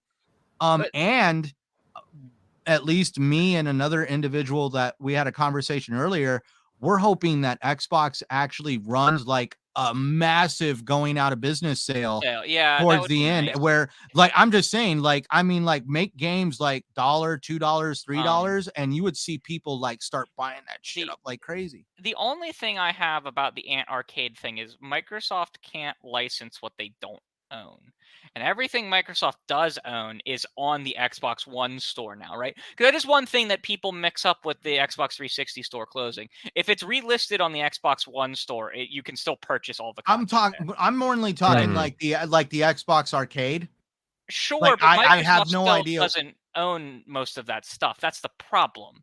But to license it, they'd have to go to each of the individual companies that own that content to license it. It wouldn't be Microsoft licensing it. No, but what I'm getting at is like Ant Arcade. Microsoft would be able to help facilitate Ant Arcade to reaching out to these individuals because Xbox has done a damn good job at trying to preserve gaming as best compared to everybody. And compared to everyone else, I don't care about what goes on PC. I'm talking like on a console hardware basis. Xbox has done the best job in spades. Yep, it goes Xbox, Nintendo, hilariously. Nintendo, then PlayStation.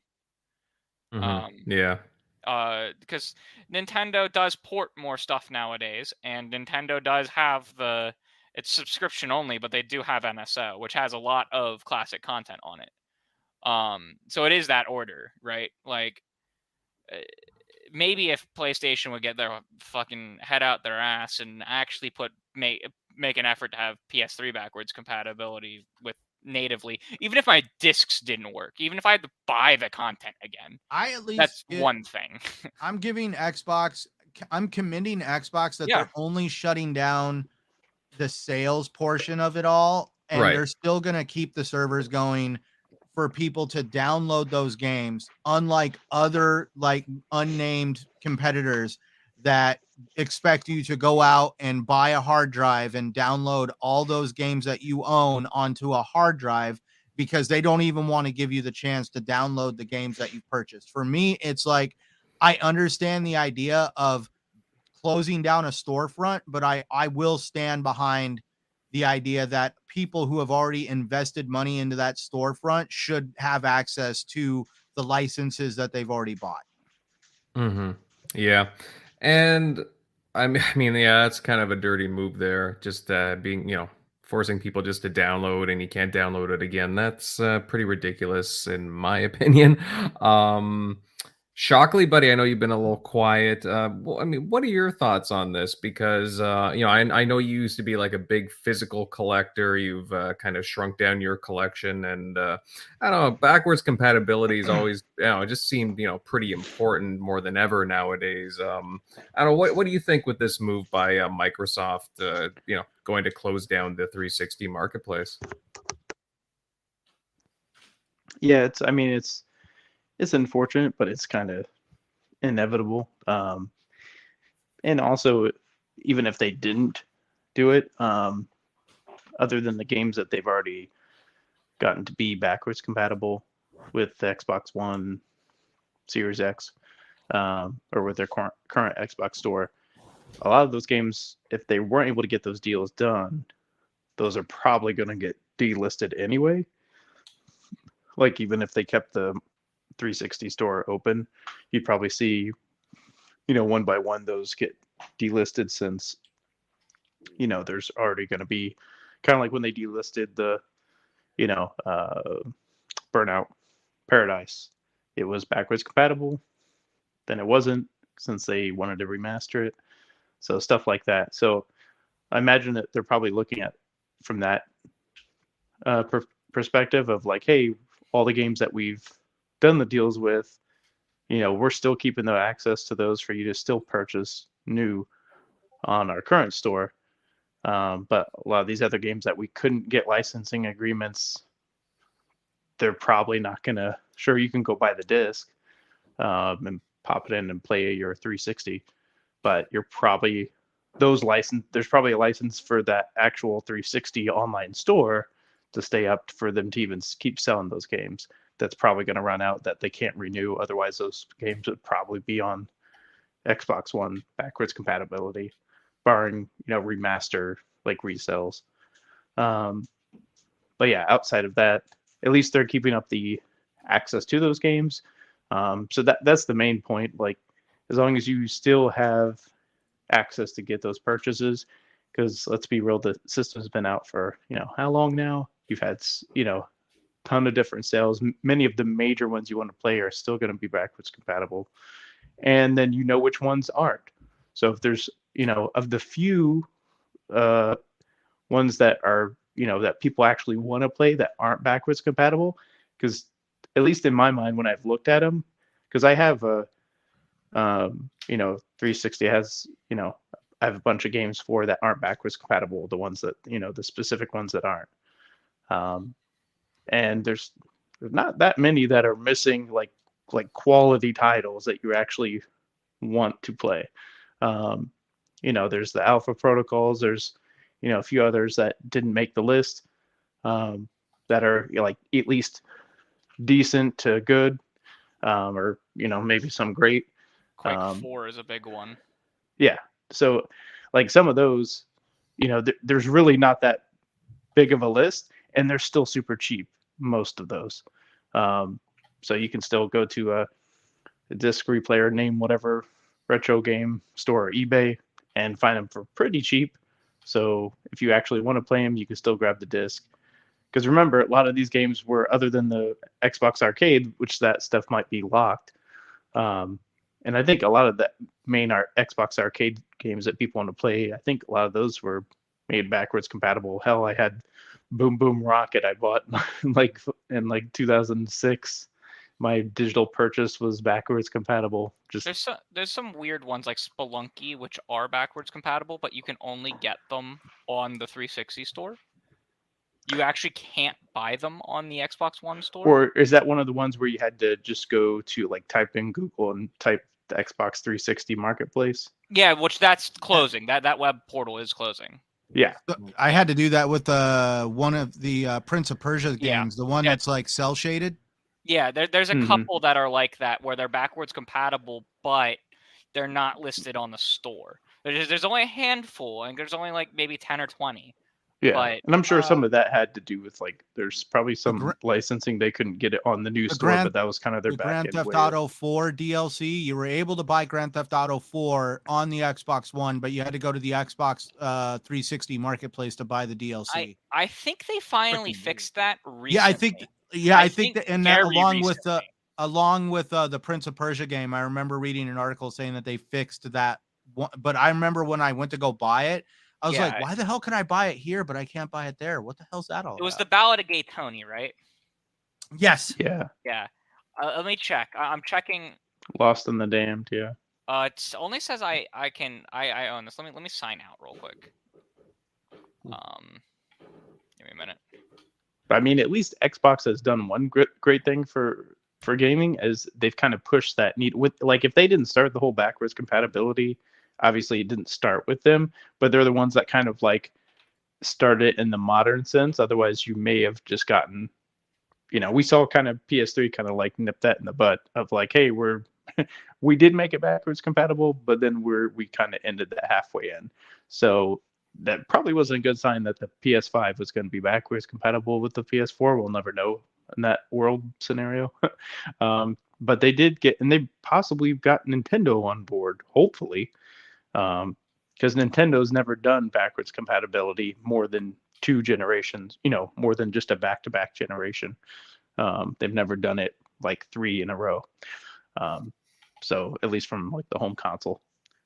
So, I mean, they've kind of pushed that needle, and think about it. You can go back and your original purchases that you had from 2005 or 2006 or whatever on the 360. They're literally honoring some of those purchases, and then even went back and threw on some OG Xbox. So to give PlayStation some credit with that too, they have been doing that with PS Vita and PSP stuff when they port those games over.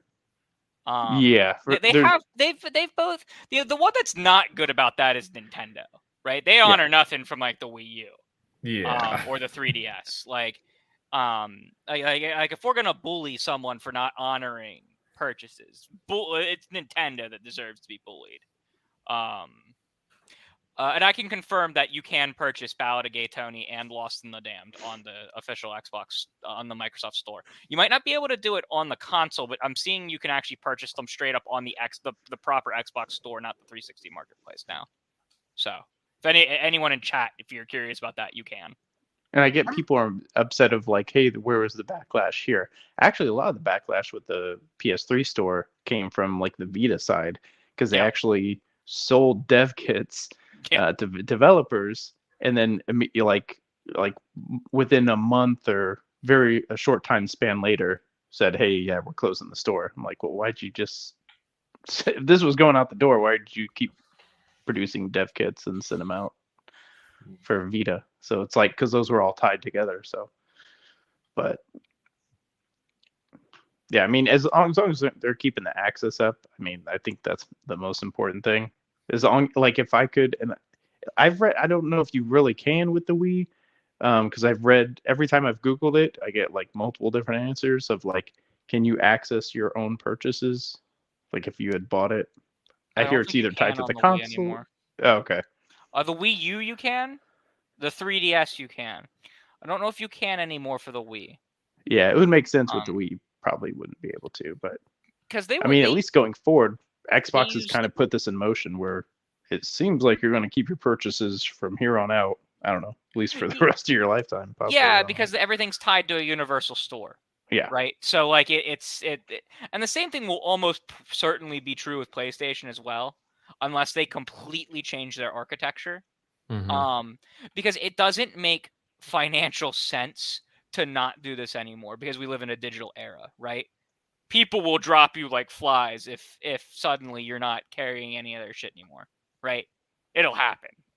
Especially if one console maker, like you have your competitor Xbox, is like, hey, all your stuff is safe, like 100%. And it has to be for Microsoft. Game Pass demands it. Game Pass needs content. They can't just drop hundreds and thousands of games. You know what I mean? Like it's not it's not a viable business practice with Game Pass. It's not really a viable business practice at all for the people who are operating these stores to just drop the stores anymore. But like for and if Microsoft's going to do it, then PlayStation almost has to. Nintendo lives in its own world. Who knows what Nintendo will do? I'll be furious if the next one isn't compatible. Yeah, I'm very curious about the Switch variant or new Switch, whatever it may be, but hopefully it has something. And let's be real, for the most part, who was actually, for the 360, who was actually buying digital games outside of Xbox Live Arcade? I'm the big weirdo. Because back then it was just like, why would I spend, because there wasn't really sales for the most part for like, I don't know, at least when I was trying to look at, and to download them was a nightmare. I remember doing it for a couple games because they loaded faster on the hard drives. I would just buy it and then put the disc in and do the whole like install thing. I know I purchased Mass Effect 3 back in the day, but that's because I'm pretty sure I gave the discs that I had to my friends so they could play the multiplayer with us. Because that was like the precipice of digital gaming happened at like the end of the 360, and it was a nice cutoff. Like if you're going to shut down that store, well, that's where people were heavily still physical, because you could still get money for discs. Now you can't, because there's not enough of a player base that's really buying them, so your resale value is kind of shot anyway, unless it's Nintendo cartridges. I can't believe any of us put up with that UI, by the way. It is awful. Which UI? The 360 UI for the digital stuff. It's terrible. Like the store and the like how you download your old stuff, you have to go back through your purchase history and find it from like a billion it's awful. Oh, yeah. When you go to it like at now, the time, for sure. At the time I wasn't bothered by it, right? But like when I went back to try and download some stuff onto my 360 a couple weeks ago, it was like, what is happening? How did we live with this? Yeah, like, what seemed deal with this? I think what that was because seemed everybody convenient. was buying discs and well, at the time, well, think about it. You would have found your old purchases by the time a PS3 store would have loaded up. Yeah, it's true. The PS3 store is also abysmal. I can't believe we dealt with that back in the day. Like, because like I bought Ratchet and Clank Deadlocked. I didn't actually realize they ported Deadlocked to the PS3, and it wasn't a great port. It was okay, but they did, and I went and purchased it probably about 8 months ago. That store is actually abysmal to use. Horrible. Probably the worst digital storefront I've ever used. Now, it's pretty. Let's see. Now, MLD, I mean, I got to get you to chime in here. I know you've been sitting patiently. What are your thoughts on this whole, like, again, you've heard, like, the other guys' opinions. What's your thoughts on, again, Microsoft kind of sunsetting the 360 digital marketplace? Oh, yeah. Like, I don't have much to say because I knew this was coming for a while. Like, you can mentally prepare for this. Like, I'm a realist. It is what it is. I knew this was going to happen.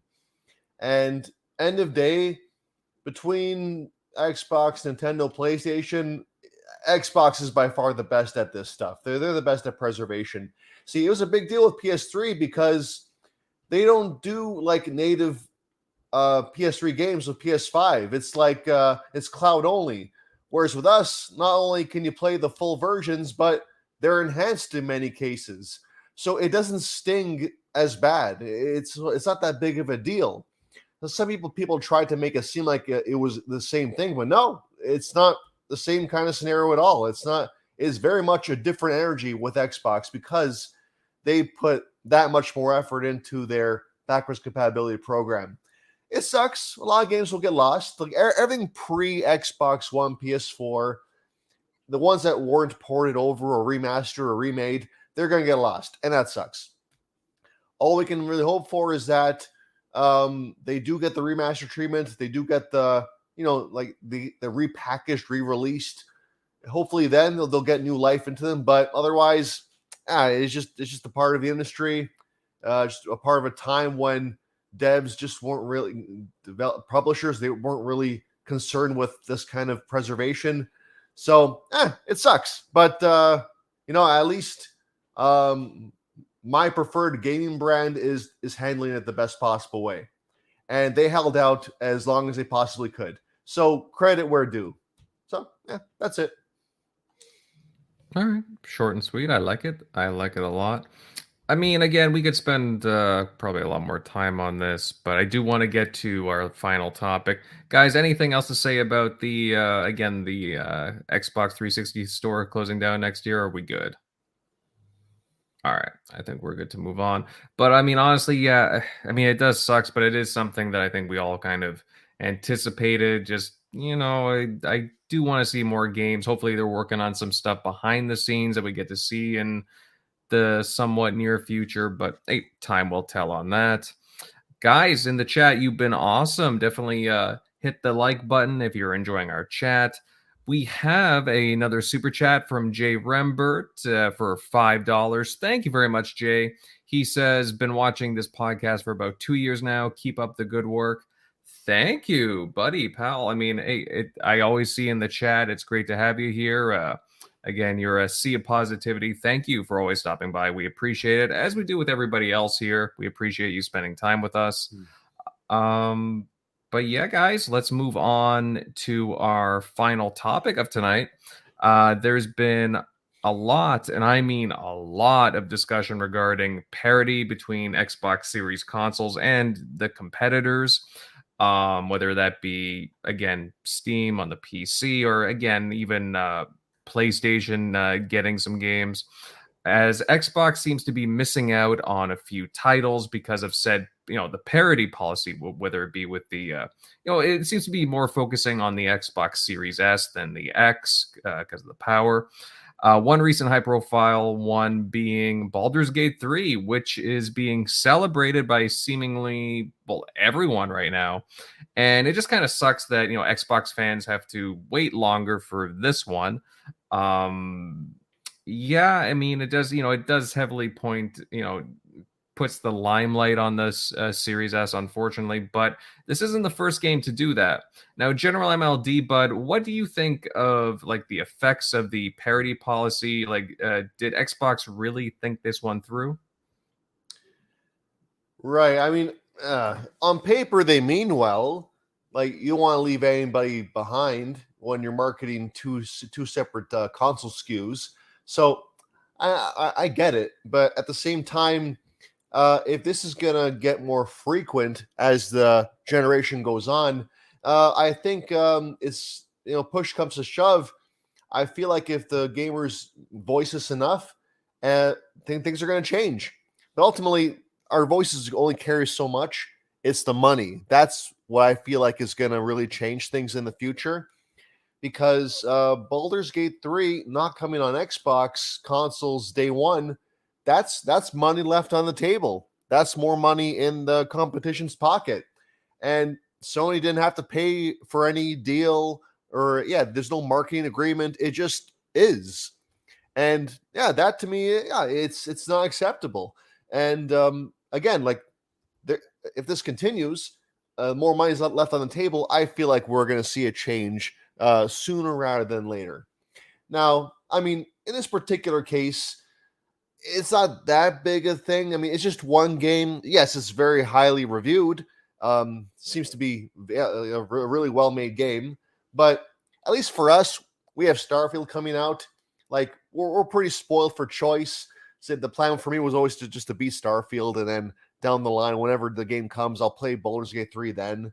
But it shouldn't really be like that. It should have been on console day one. So I hope they figure it out. It's just it's just I'm just thinking about all the online discourse as well. You can't help but feel like this game's being put on a pedestal and being elevated beyond the fact that it's just a well-made game. It's just become this whole talking point that's just been elevated to like almost ridiculous levels. And this is just PR that Xbox just does not need. So that said, the people are saying how Larian, they're not optimizing well enough or they're lazy. I don't know about that. But, I mean, you've seen games like, say, Flight Simulator that run beautifully on the Series S apparently. Like a lot of games run well on the Series S if proper time is made. So I can't really comment on that. But then again, some developers just don't have the time and resources and manpower to properly optimize, especially knowing that the game might sell more on PlayStation anyway. It's a whole mess. It's all complicated. Mind you, it's not the game won't run on the Series S. It's that the game with its split screen enabled won't run on the Series S. Right. It's not that the game won't run. It's that the split screen won't work, and Microsoft won't let them put split screen on this. Won't let them cut it for just one of the two consoles. Right. And then, but yeah, because then you got gamers start putting two and two together because the new Forza Motorsport coming out doesn't have it at launch, and Halo Infinite had it scrapped, and those are first-party games. So altogether, it does seem like it's an emerging problem. I'm in the camp they should scrap the parity clause. If it's just for things like split screen, I think it's a niche enough feature that it can be cut, and there will be backlash, 100%. But I feel like it will be negligible enough that the pros will outweigh the cons. The pros being obviously that Series X gamers get the game day one, and even the Series S gamers will. They just have to know beforehand that, hey, you don't have this one feature. If you're upfront about it, people know that going in. I feel like it'll be okay. So that's what I think. They should change it. I'm in the camp that they should change it, especially if it's for a feature like split screen.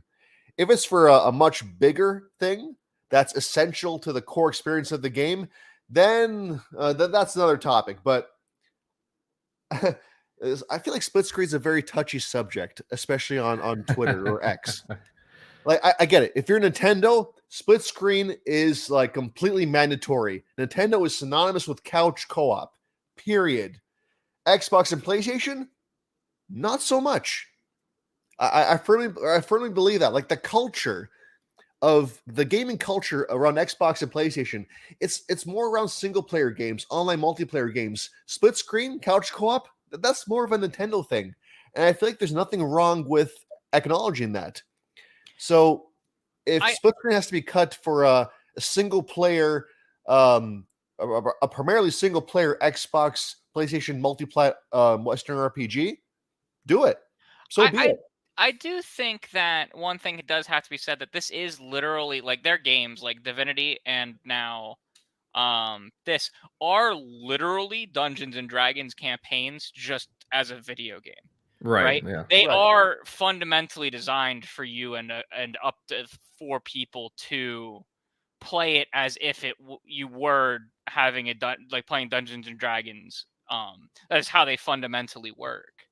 And so there is a larger difference with this being split screen versus that, because instead of having your D&D session in your basement or in your dorm common area like I did in college, you could do it on a big screen and just have a D&D campaign like that. So there is a little bit of a fundamental difference between what Baldur's Gate is trying to do with its multiplayer and that, because it is fundamentally a D&D module that has just been digitized. But it's a very unique situation with its multiplayer. Okay, and I get that, especially if you're trying to recreate that Dungeons and Dragons feel with your friends. It's almost like a fighting game, not having the ability to have two different controllers hooked up on the same console. Does that make sense? It's similar to that, but Larian's really the only company that's making this type of RPG, right? Like, and I mean, it literally is Dungeons and Dragons. Baldur's Gate is it's in the default world of Dungeons and Dragons. Baldur's Gate is part of the D&D IP. Crusader, how big would you say Larian is as a studio? They have 400 employees, I believe. Oh wow! Oh wow! They got much bigger during the development of Baldur's Gate because it was one of the most successful early access games of all time. They actually acquired several studios that were supporting their development. They were always a semi okay studio. I think they had about 120 people going in from Divinity to Baldur's Gate. They expanded massively with the funding because the amount of people who bought the game in early access was the amount of people they expected to buy the game overall. Right? It's a very unique situation because the other thing is people think that they got all kinds of funding from Hasbro, Wizards of the Coast for this. They actually had to pay to use this IP. They got no funding from Wizards of the Coast. In fact, Wizards of the Coast for the longest time wouldn't give them the IP. They founded their studio as former devs who worked on the older Baldur's Gate to try and get the Baldur's Gate IP out of dormancy from Wizards of the Coast. And Wizards of the Coast kept denying them until Divinity Original Sin 2 was such a success. Now, it wasn't a huge success, but it was a very popular RPG of the style of game. It was basically what they wanted to make as Baldur's Gate, the devs at Larian. So like this is kind of their dream game that the studio has always wanted to make is Baldur's Gate 3. Like literally Baldur's Gate 3 is what they've always wanted to make. And so like all of they had to pay for the license. They didn't get any fun. All of the funding has come from either early access purchases or the purchases now or pre-orders. Which the pre-orders gave you the early access of the first act, and it was like only half the first act. But yeah, they're growing into be a large organization of developers. Just because I know that they were on or are on Microsoft's watch list Yeah, for studios. they have a very the CEO of that company is uh believes in, like, truly believes in independence, truly doesn't believe in exclusivity agreements, to the point where their PR is going out and specifically saying, look, this is not a platform exclusive. We do not want to be called a platform exclusive. The only reason this is a platform exclusive is because we need, the only real reason it isn't launching on all the platforms is because we need more time to get the functionality we believe the game needs to have in like for the majority of people. We need more time to do that. And like they were shooting down fanboys left and right on Twitter, calling it a console exclusive, because it's not. Because we have, in the gaming industry, we all have, and like, we're kind of part of the industry, right? We are we're commentators on it. We're creators, content creators, and we're part of it. But there's some language we use that isn't correct business language, right? A big one is second party. Second party doesn't exist. Right. It is first party or it is third party. We have this imaginary term that we use called second party, which is for a first party game developed by a third party studio. And that's a nice term for us to use in conversations, but it doesn't exist. And we'll say the same thing with like console exclusives, right? If it's exclusive to one console and not on another, it's a console exclusive, right? That's how we say things. But publishers do not like it when it's called that, because that implies that they were paid for a form of exclusivity when they might not have been. And that's very much the case here with Baldur's Gate 3. They do not like it being called a console exclusive because it's not, and they don't intend it to be in any shape or form. That's just another one of them terms that, if you're using, you make sure you use it correctly, or know that there is a correct form of the term. Better watch out, guys, or Crusader will come after you. Oh, I'll come after you for the second party thing. The console exclusivity, I don't care. It doesn't come up nearly often enough. Second party doesn't exist. It existed once in the history of gaming, and it was with Rare and Nintendo, because Nintendo ran Rare's books. They managed them. They didn't own them, but they basically completely managed them in all of their budget. So Rare watch out, was the only chat. second party. Watch out, chat. Shockley, buddy, I mean, I'd be curious to hear your thoughts on this, again, the situation with Baldur's Gate 3, and again, the studio's explanation of like why it's not coming to Xbox, and some of the difficulties with, well, seemingly the Series S. Got an opinion on this? Yeah, I mean, I don't really understand so much that I get from maybe this game, but maybe for some other stuff, the why there has to be really a parity clause, because really there doesn't really seem to be, because obviously there's some modes, or like, hey, there might be 60 FPS on the Series X, but only I think 30 FPS on another. It's a functional parity requirement, not visual. Oh, okay. Visual, there is no parity. It is functionality of the game. They must function the same, but they can have different visual and performance targets. Gotcha. So you can't have like a mode missing, and split screen is a functional thing, like a functionality portion. Oh, okay, I gotcha. Yeah, I mean, outside of that, I mean, they probably would have and could have got it out. It's just, but and it's probably from both sides. So it's Xbox isn't probably like super rushed, worried about it, in the sense that it's not they already have Starfield covering their bases, so would they really care if this game like was delayed a few months after, so they have their players have another game to play, since they're expecting they're it's coming around the same time as Starfield. So, and same and vice versa, the developers probably like, well, on Xbox, all these people that with Game Pass are going to have this, not even having to purchase and compete with Starfield. They're just going to be, not given the game, but this game is just going to show up in their library for their existing subscription.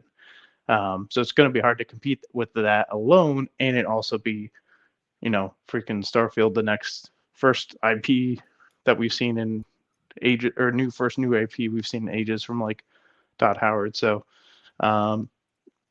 it's hard to compete with that. So it's probably makes sense of like, hey, this is going to take us a little bit more resources. We can get it done, which they've said like, hey, it's just not ready yet. Once it is, so it sounds like they're still working on it and still have the intention to, because there's still going to be monetary gain by still not just axing it out all the way. Because if you think about it, the biggest economy in the world, it's Xbox and PlayStation are relatively competitive in this in this market, unlike most of the world.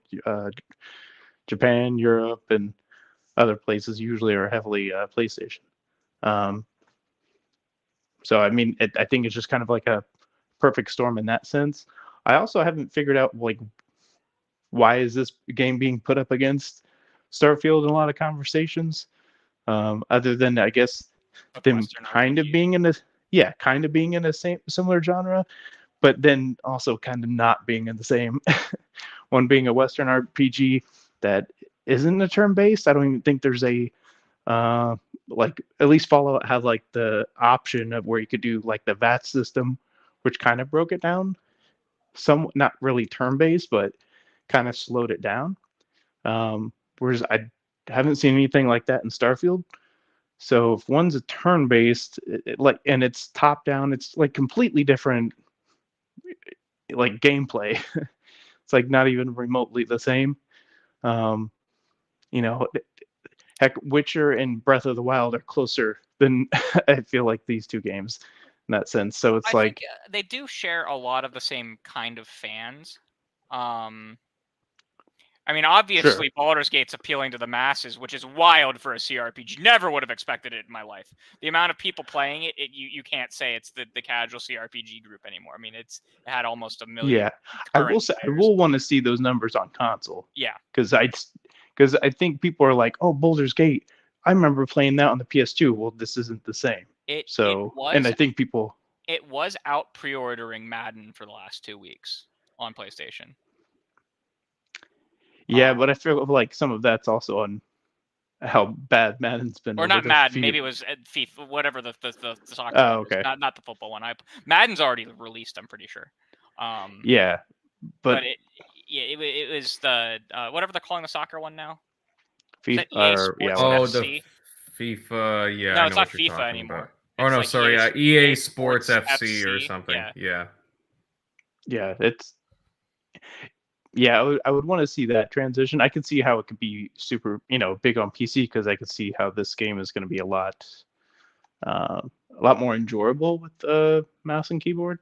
But I'm sure it'll play just fine on console. But I feel like a lot of hype is coming from, like, if this wasn't a somewhat quote unquote console exclusive at least at the moment, I feel like a lot of it wouldn't be it'd be talked about, hey, it's a 97, but if it was coming out with consoles, I feel like it's getting way more traction.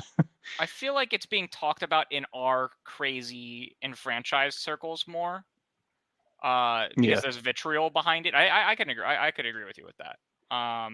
Because before that, I do think that people are underselling the D&D IP. D&D is so popular. Especially with Stranger Things. With Stranger Things, then like Vin Diesel showing up on Critical Role, and then Critical Role in general. People love Critical Role. And I think that there's a lot of people who haven't ever gotten to play D&D in a group, but now they can play it like digitally as a video game with a dungeon master that is just the computer. I think that's a big deal. A really big deal is the IP, that it is Dungeons and Dragons. Yeah, and I think it works in their favor. Like, hey, if it's going to be on PlayStation, well, they're not going to be able to play Starfield. They'll probably be envious to play this. Well, here's something to, and PlayStation gamers are looking at it like, hey, it's like we got another exclusive in a sense for the time being. So I mean, it kind of works in their favor, kind of works in not so much works in Xbox favor, but at least, hey, they might get more subscriptions, or subscribers to jump on for Starfield now, since if you don't have access to this game to take up your time. I don't know. I mean, it sucks. Hopefully it doesn't happen too often, at least for any other future like major releases, and they should like do whatever they can to help. Right. Maybe not like super niche or super indie. I mean, they should help whatever. Or should have a team that already, and I'm sure they do. But they do. But they should definitely seek out ones like this where it's like, hey, this is at least a quote unquote like somewhat big release, or at least anticipated game. You should probably get a team on this to like right away, or give them the funding, so then they themselves are, just kind of do some type of partnership. Because if it's not on your console, it's still gonna hurt you, or at least help your competitor, and help when you already have low exclusive count, and they already bought up a lot of the other exclusives like Final Fantasy, and all you had was basically Starfield and a new Forza.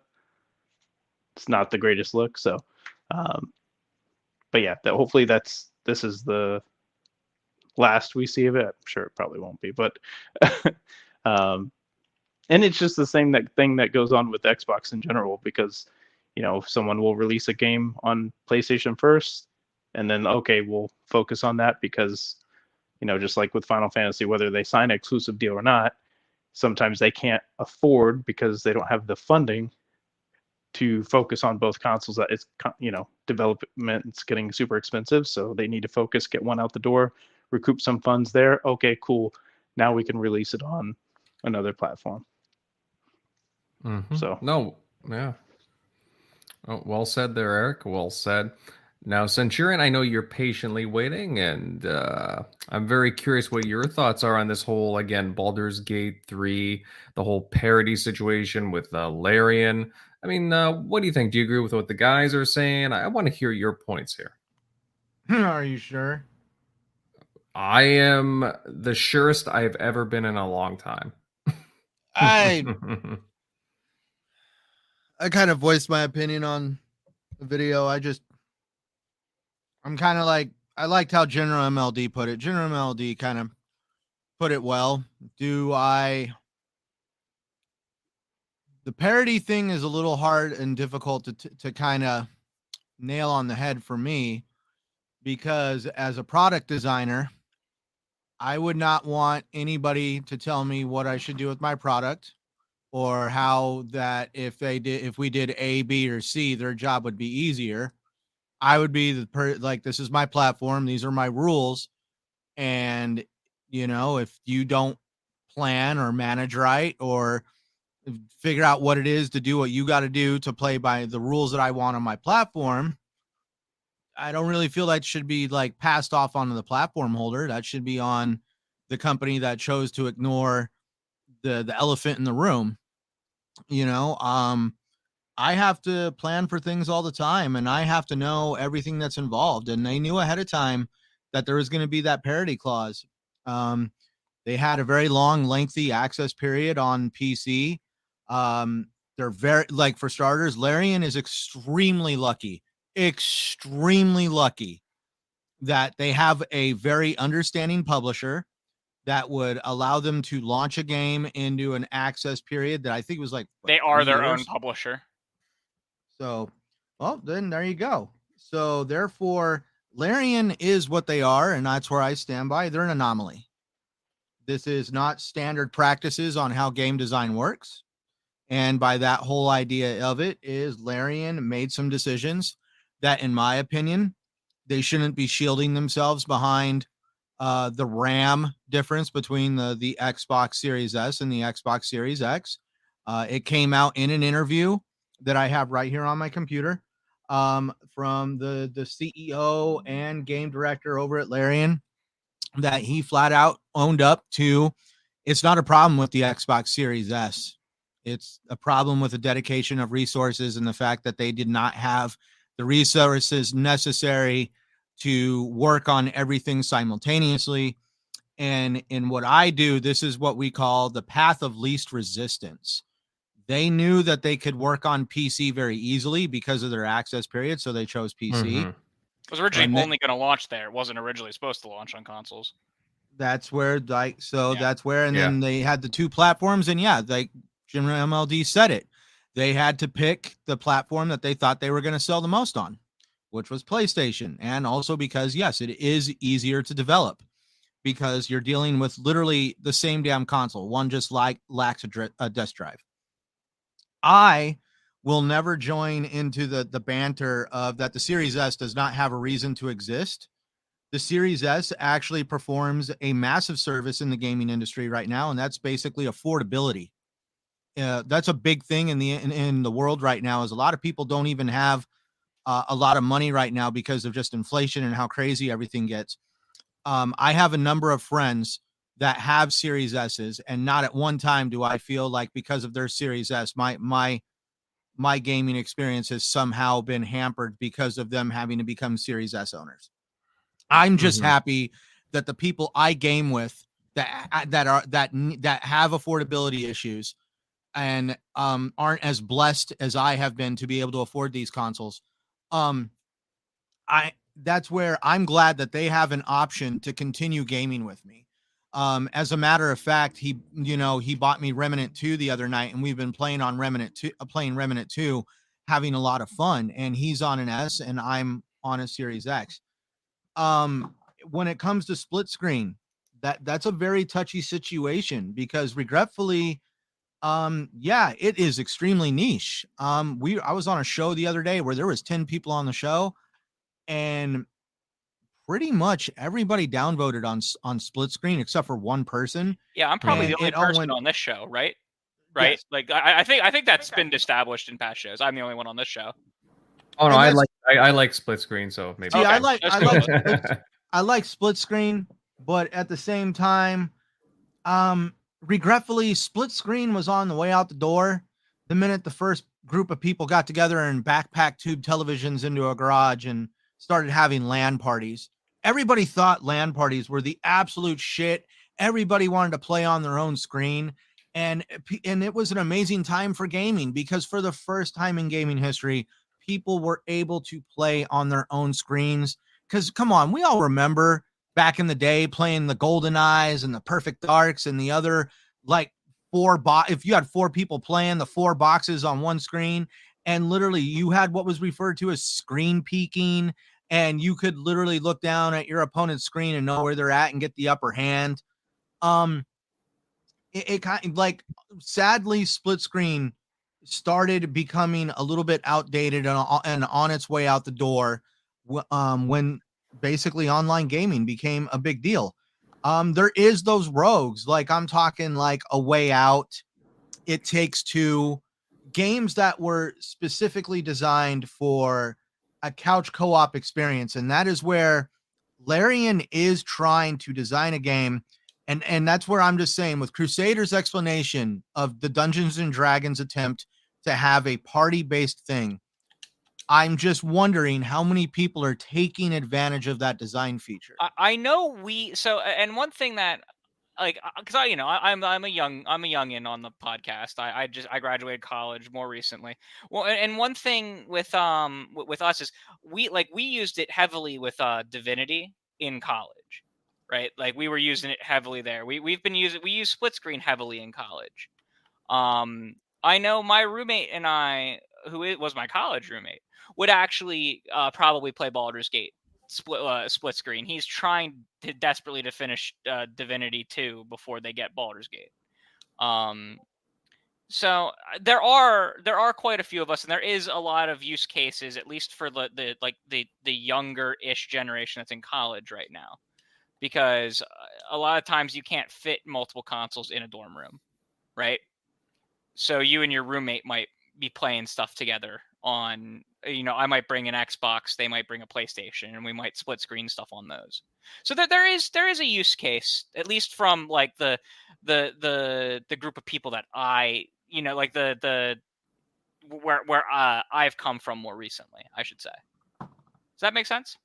No, it makes sense. I just vote on the fact that, regretfully, sometimes when you're designing a product or a service, you have to sometimes think about like what you could do to a product by trying to appease a lower denomination of consumer. Sure. And that's where Larian has created a situation for themselves, as great of a developer as they are, and I really praise the game. I'm going to wait for it to come out on Xbox, because that's where I prefer to play games, especially a game this long. But that's where, just for me, there's just like certain issues where, to me, like, I don't agree with the drop-in co-op thing where you can't drop out. I know you explained it to me that you could have a story, but I can't remember the last time I got together with any groups of friends and we wanted to basically go read a synapse of the adventures we had together. Sure. So, and again, it is fundamentally just like Dungeons and Dragons, right? Like I have my friends. I have one friend group who they actually, for the last, I think it was something like 35 weeks, were playing Divinity 2 every Wednesday night. Now, we play Dungeons and Dragons in my Discord server of college friends and friends of friends. We have one D&D campaign that runs every Sunday night. We had one D&D campaign running every Monday night. We just finished that one. It was whatchamacallit, of the Ice Queen. One of the pre-built modules. I was in that one.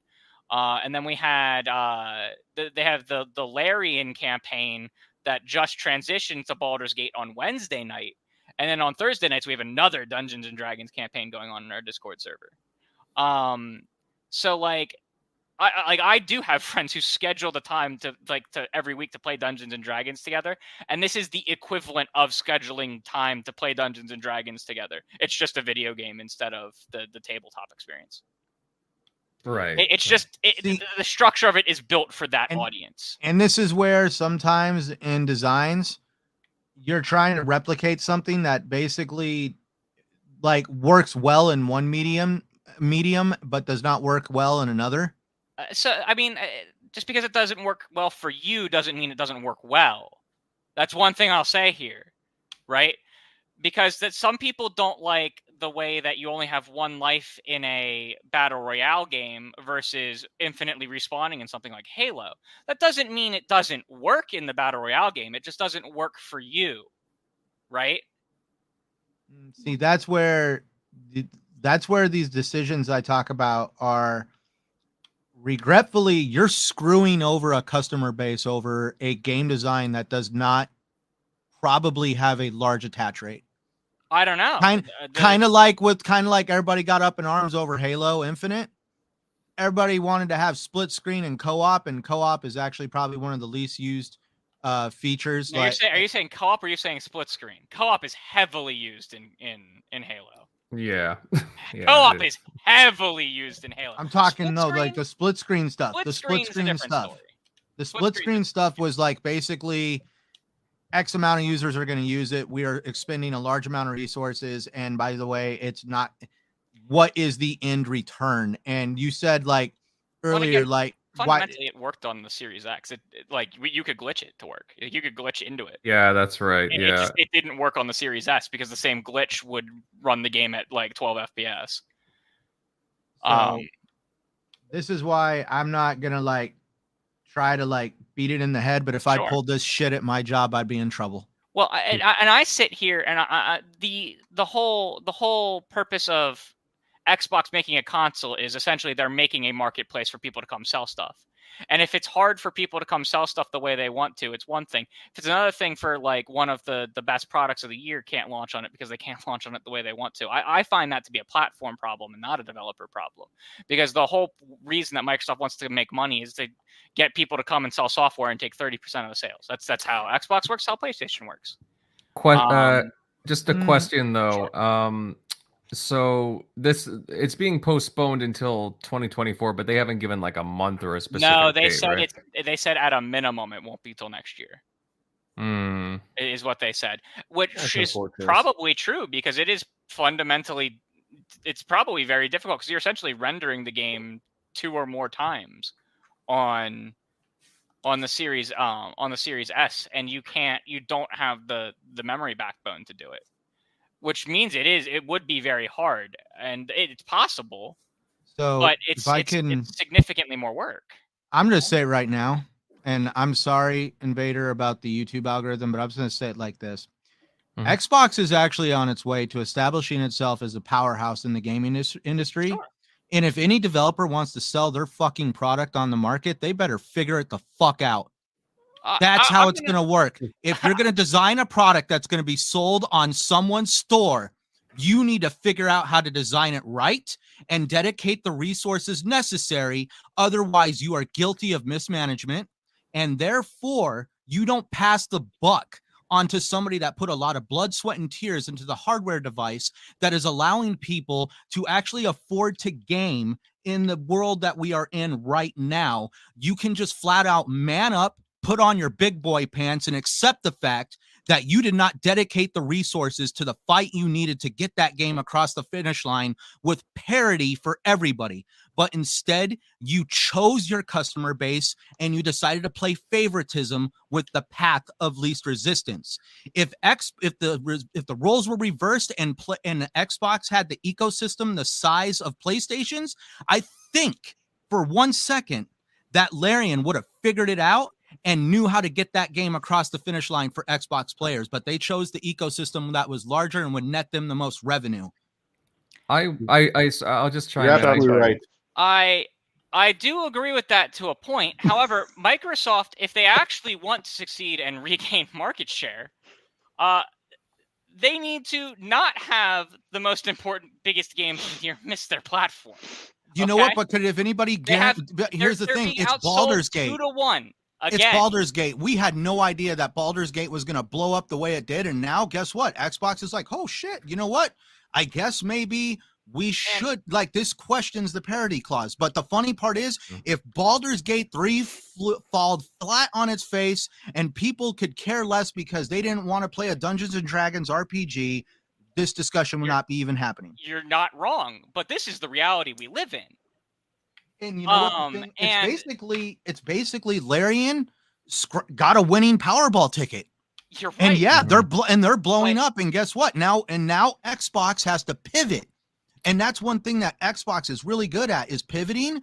But at the same time, I just don't really fully agree that all the blame is exclusively on Xbox, because Larian was the designer of the game and they made the logical decision to basically favorite one consumer over another. If they really cared about the whole breadth of Dungeons and Dragons community, no matter what platform they were on, maybe they would have focused equally on all platforms. But instead, they chose which one was easier, second easiest. PC first. They did PC first. I'm talking, okay, fine, but I'm saying as a console, because here's the funny part. I know people with very decent computers that can't play Baldur's Gate 3 because their computer can't do it. Sure. And that's where they're basically nixing out a consumer base, where right now, that's where I just don't really that's one thing I like about Xbox, is they actually do try to care about the smaller guy. I myself have literally had a customer throw money on the table in front of me, telling me to basically shit can another customer and basically bypass their order because they're trying to bribe me to basically to get their order out quicker, when the person that couldn't afford doing something like that, I'm supposed to just kind of be like, no. I told them I'm not going to be paid off like that. I treat all my customers with equality and respect. Now, just to chime in here, does Sony have a marketing deal with Larian? They had a single trailer show up as a showcase. We have no idea if there's an actual deal. They don't do exclusivity stuff. Mm-hmm. Right. And who knows if they had gotten it to work on Xbox, if the series, and here's my big thing. No one's asking for the game to not release on the Series S. All we're asking for is them to release the parity clause so it doesn't have to have split screen on the Series S. That's it. That's all Larian wanted here. Right? And I have a problem with Microsoft dictating that, I get the dictation that if a game launches on one, it has to launch on the other. But they built smart delivery so that you could ship different versions of the games onto the different consoles, whether it be Xbox One or Xbox Series, or Xbox Series X versus Series S. We've seen it with Sea of Thieves. The version of Sea of Thieves that's on the Series S is significantly smaller. It has the texture files and the assets are significantly smaller because they're not using the 4K texture maps. They are actually shipping smaller texture maps. I don't understand why that there is a parity clause for features between the two. It is a budget console, and what comes with a budget console is, sure, the same game should be available, but if budget experiences, if you're buying the budget console, you should, it's a budget experience, right? That I couldn't have said it better, Shockley. Like, getting I don't the think they games expected these scenarios to come up as much as they are. Sure, and that's fine, but that should have been something that they should have thought about more, because scaling back your RAM pool isn't just going to affect rendering. And that's what they planned on, because that was the difference in scaling between the two consoles. And that's something that people said from the beginning. From the beginning, Digital Foundry and other companies pointed out that the fact that there was a RAM differential on the two systems was probably going to lead to be a slight problem. Mm-hmm. And it has. It has peaked its ugly head, and it's only going to get worse from here. And so I'd argue that Microsoft was wrong to impose a feature parity clause in the first place. They were correct to impose a release parity clause, that if you release the game on the Series S, or if you release the game on the Series X, it has to be released on the Series S. And it is a dual entitlement because it's the same console family. So if you own it on Series S, you own it on Series X. That is a perfectly fine parity. That in its own is a perfectly fine parity. But it should have ended there. The versions of the games, because they can be shipped differently, should be allowed to be shipped differently. Because the fact that like split screen worked in Halo Infinite on Series X just fine. I've stress tested it myself. You know, going as far as you could from each of the other players, rendering totally different things, and I couldn't get the damn frame rate to drop below 60. Right? But the fact that it didn't work on the Series S, and that's basically the reason why we didn't get it on the Series X, is dumb. I'm getting a lesser experience because the budget console can't run it. And I'm not asking for them to not get Halo Infinite. I'm asking I'm asking for me to get a feature because my higher grade console can do it and theirs can't. I don't see a reason why this parity should exist in the first place, besides a parity that if you release it on one, it has to be released on both. And if a person buys it for one, you get essentially the dual entitlement. Mm-hmm. I mean, again, I have different, like, I can go like different ways with this. I mean, I will say that, I mean, is Baldur's Gate 3 the straw that breaks the camel's back when it comes to Series S? No, I mean, I really don't think so. I think I'm happy the Series S exists. It's great. No, it's legitimately just that the Series X features for the Series X are being held back definitively. Right. Again, I agree with Centurion. You know, it's a fantastic that, you know, so many people get to play on this console. But again, we all knew, like, I mean, it was the reason why it was a cheaper console to begin with was because, you know, this entry level next gen, I guess now current gen system is because, again, you know, not quite as powerful, but man, does it sure pack a punch for what it is. And it is a fantastic console. But yeah, you know, the parity clause itself, you know, maybe Microsoft should, you know, rethink this. But do I think that this game, I mean, yes, it is getting great, fantastic reviews right now. You know, will people still be talking about it in a couple of weeks?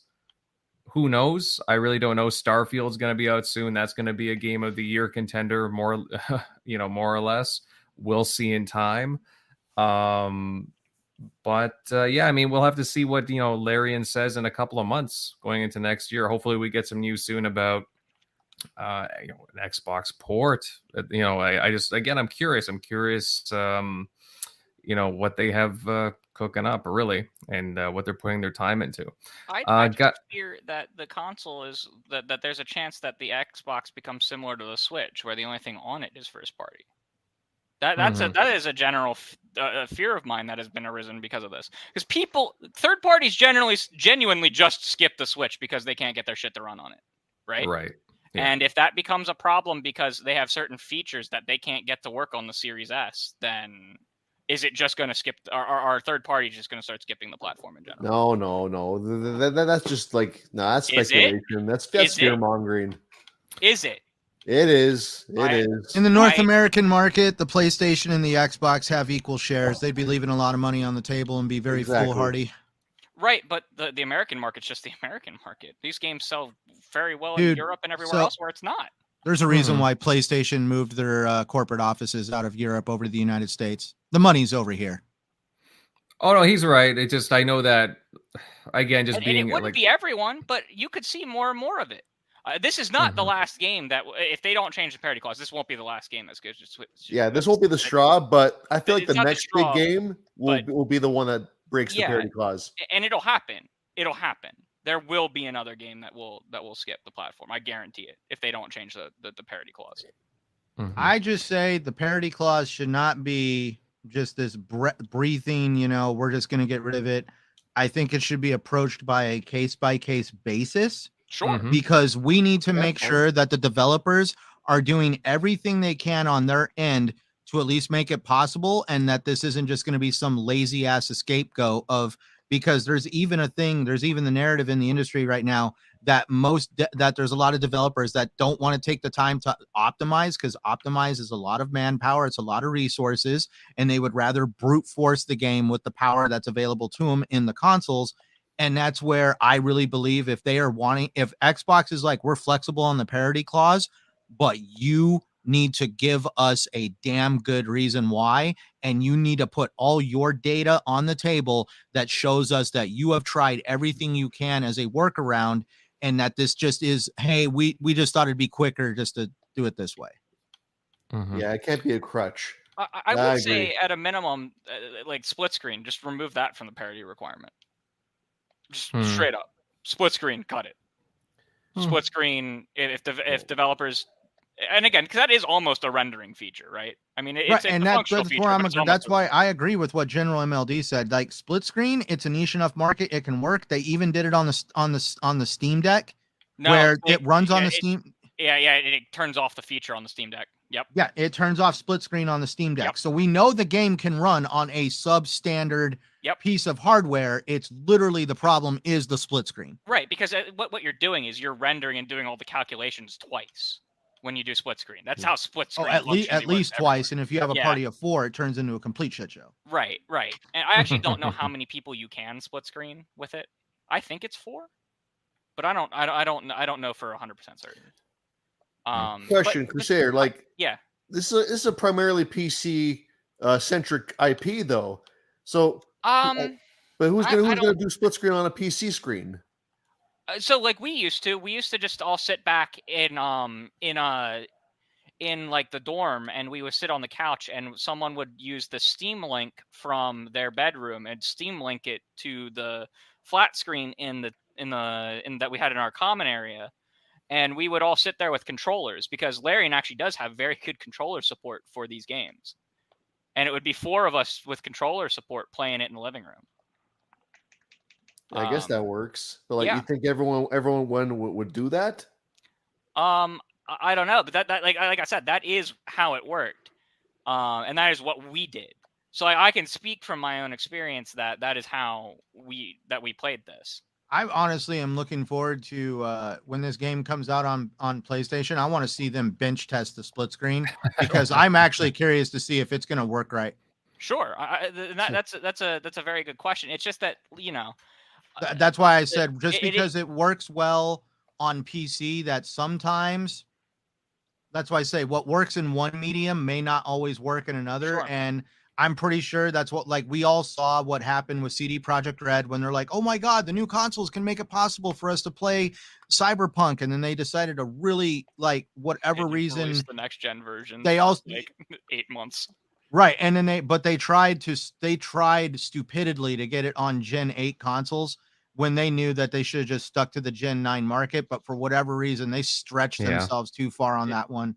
And that's where I'm thinking that maybe Larian should have left split screen as a PC feature. And I'm curious on if this whole split screen thing is going to create problems in the console market as a whole. It's possible. You know, I think that, you know, just looking at Halo, like I can see that at least with the Series S, it did come down to a difference between the hardware, right? It worked almost flawlessly on Series X and didn't work like at all on Series S. And that came down to it didn't have enough RAM to actually store, because on consoles, whether you're the PlayStation or you're the Xbox, your RAM is actually it's shared between video and video RAM, VRAM, and traditional RAM. They split it. So if you don't have enough of a buffer, things start to get bad, right? And I think that was one of the mistakes of the series, like when they designed the Series S, and I'm almost positive they won't make it with if they do the same thing in the next generation, is that they reduced the amount of RAM on the Series S versus the Series X. And that's something that they probably shouldn't do for the next generation, right? Scaling down the GPU hasn't seemed to have been a problem at all on the Series S, besides that the games sometimes don't render very, you know, they go a little low in the resolution. But scaling that memory down was probably the biggest mistake. And they didn't make the mistake with the CPU. The CPUs are the same between the Series S and Series X, like the CPU clock. So I'm very curious to see how Microsoft handles this even into the next generation, because the Series S has been a success. It's just that now there's some pains that are coming with it, right? And I do think this is a big learning experience for designing the next one. Mm-hmm. And that's a fair comment. All right, guys, I'm just looking at the clock. Any other comments before we start closing down the show? Yes, no? Have you guys seen any of the subtle reactions from people who got Starfield codes online? Very positive. Mr. Matty Plays. You guys know who Mr. Matty Plays is? Yes. Yes. Mr. Matty Plays tweeted that he got a code and didn't tweet for 2 days, and then just tweeted a picture of Patrick from SpongeBob with bloodshot eyes and a 5 o'clock shadow. And that, I was dying when I saw that today. He must be really happy. He just posted a picture. Yeah. And the same thing happened with Paris Lily. You guys know Paris? Yeah. Yep. Paris tweeted that he got a code, and then he didn't tweet until 24 hours later. And it basically was like he just pulled an all-nighter to play. Yeah, I noticed that. That's really interesting. Yeah. So, oh, and one thing I learned about review copies from Xbox. This is some fun facts for y'all. The review copies from Xbox, if the game is Play Anywhere available, is a Play Anywhere code, so they can test both PC and console. Oh, so if anyone says that they didn't send out codes for a platform, they're lying their teeth off. Because your code is dual. You're dual entitled because it's a code for a Play Anywhere game. Jez Corden confirmed that to me in a tweet, that any code that Microsoft sends out for a Play Anywhere title is Play Anywhere. All right, that's just some little fun. So if someone's saying, "Wow, they actually sent out codes this time for PC," they always do, because they always send out PC and Xbox codes as one code. Well, the more you know. All right, guys, I think we'll end things off here and just start to round off things. We had some really great discussions on Starfield, Microsoft shutting down the 360 marketplace, and the whole Baldur's Gate 3 Xbox parity clause debate. Overall, hey, pretty fun times. Really enjoyed, again, the back and forths. You know, makes life a lot of fun. Thank you to everyone that tuned in tonight. And if you enjoyed the chat, then please consider dropping a like, subbing to the channel if you're new, and hey, share this show out. We'd love to get more eyes on here. But with that said, let's make our way to the outros, starting off with Eric Shockley. Buddy, hey, I really liked your insights tonight. Where can everybody find you? Yeah, as always, you can find me at Shock Nero on Twitter, Easy Shock on Xbox Live. But yeah, good topics tonight. Good show. See you later. Short and sweet. I like it.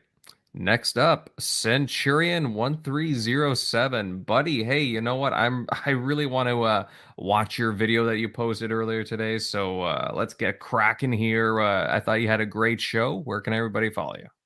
No, the great discussion. A lot of great back and forth. Please don't ever anybody just think it's like I'm, over here trying to like fuel any kind of flames of any kind of banter. It's just it's more like just having open dialogue and at least trying to play devil's advocate, because it's more than one of those things where I love Xbox. I am critical of Xbox, but also at the same time, I'm not going to. I mean, it gets sad when you see a brand that actually does so much actually get so much shit. So that's where sometimes I at least try to play devil's advocate.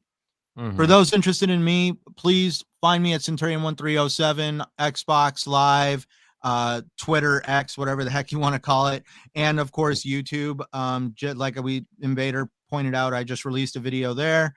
You can also find me right here every Sunday night on every Sunday night on TXR. I'm flubbing names now. That's what I do. With this amazing group of gentlemen, you could also find me on Gaming Beyond the Box with Wilmy Hood and them 2 hours before the start of this show. And, thank you to everybody here. And also thank you guys for having a great conversation. Indeed, indeed. Next up, we got the Crusader. Buddy, again, I thought you had some really stellar points yourself. Always a fun chat with you. Where can everybody find you? Yeah, you can find me at Crusader3456 on Twitter. I won't call it the other thing. And yeah, it was a good show. Find me on Xbox too. Or PlayStation or Switch. I think you can find me on Switch. I don't know. I barely turn it on. But yeah, it was a great show tonight. And never think that when Centurion and I go back and forth, we're angry at each other or anything like that. This is just how we be. Yeah.